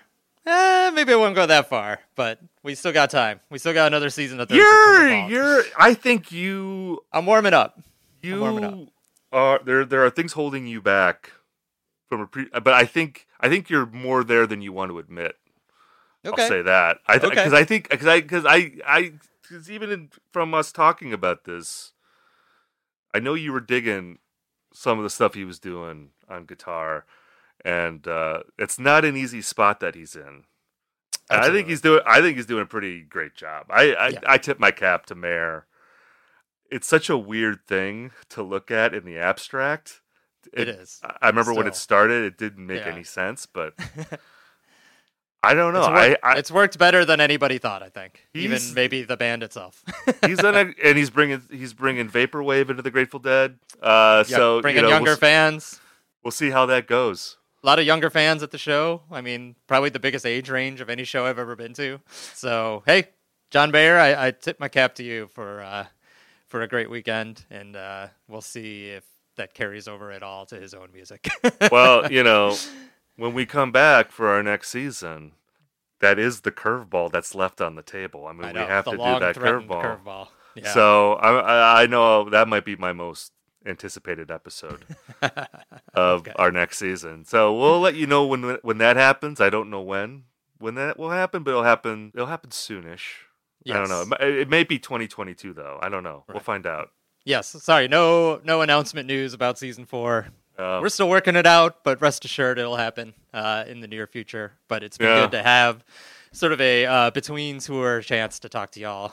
And, we had to fire our video director because he kept on showing he didn't have the right jumbo screen. Yeah, he wasn't showing me enough on the Jumbotron, so we had to fire him. Right. So once we figure that out, we'll be back on the road sooner rather than later. All right. Well, it was a great weekend, Steve. I'm so happy we got a chance to do it together, spend some time together in person, chat about the shows, and good to see some of you listeners at the shows. And we'll be talking to you again in a couple months. Take care, everyone.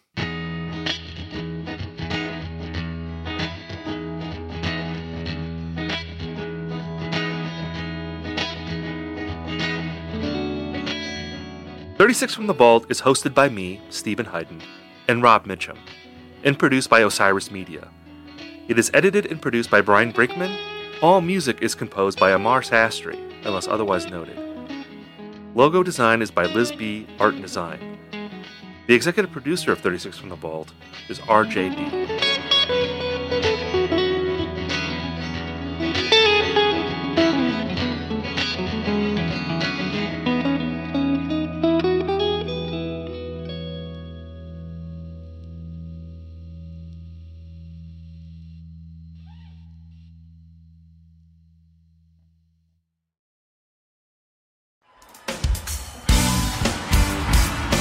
Hello, everybody. I'm Bruce. And I'm Nolan, and this is the Corner of Gray Street podcast. As longtime Dave Matthews Band fans, we set out to create a podcast to dive deep into the past, present, and future of DMB. Not only do we recap and review shows within an ongoing tour, but we revisit past shows from throughout the band's history, conduct interviews with a wide variety of guests with ties to DMB, and create unique and exclusive content like our Concerts on the Corner series. Whether you're a fan of the band or just a fan of great music, we think you'll find something you'll enjoy. We can't wait to see you on The Corner of Gray Street.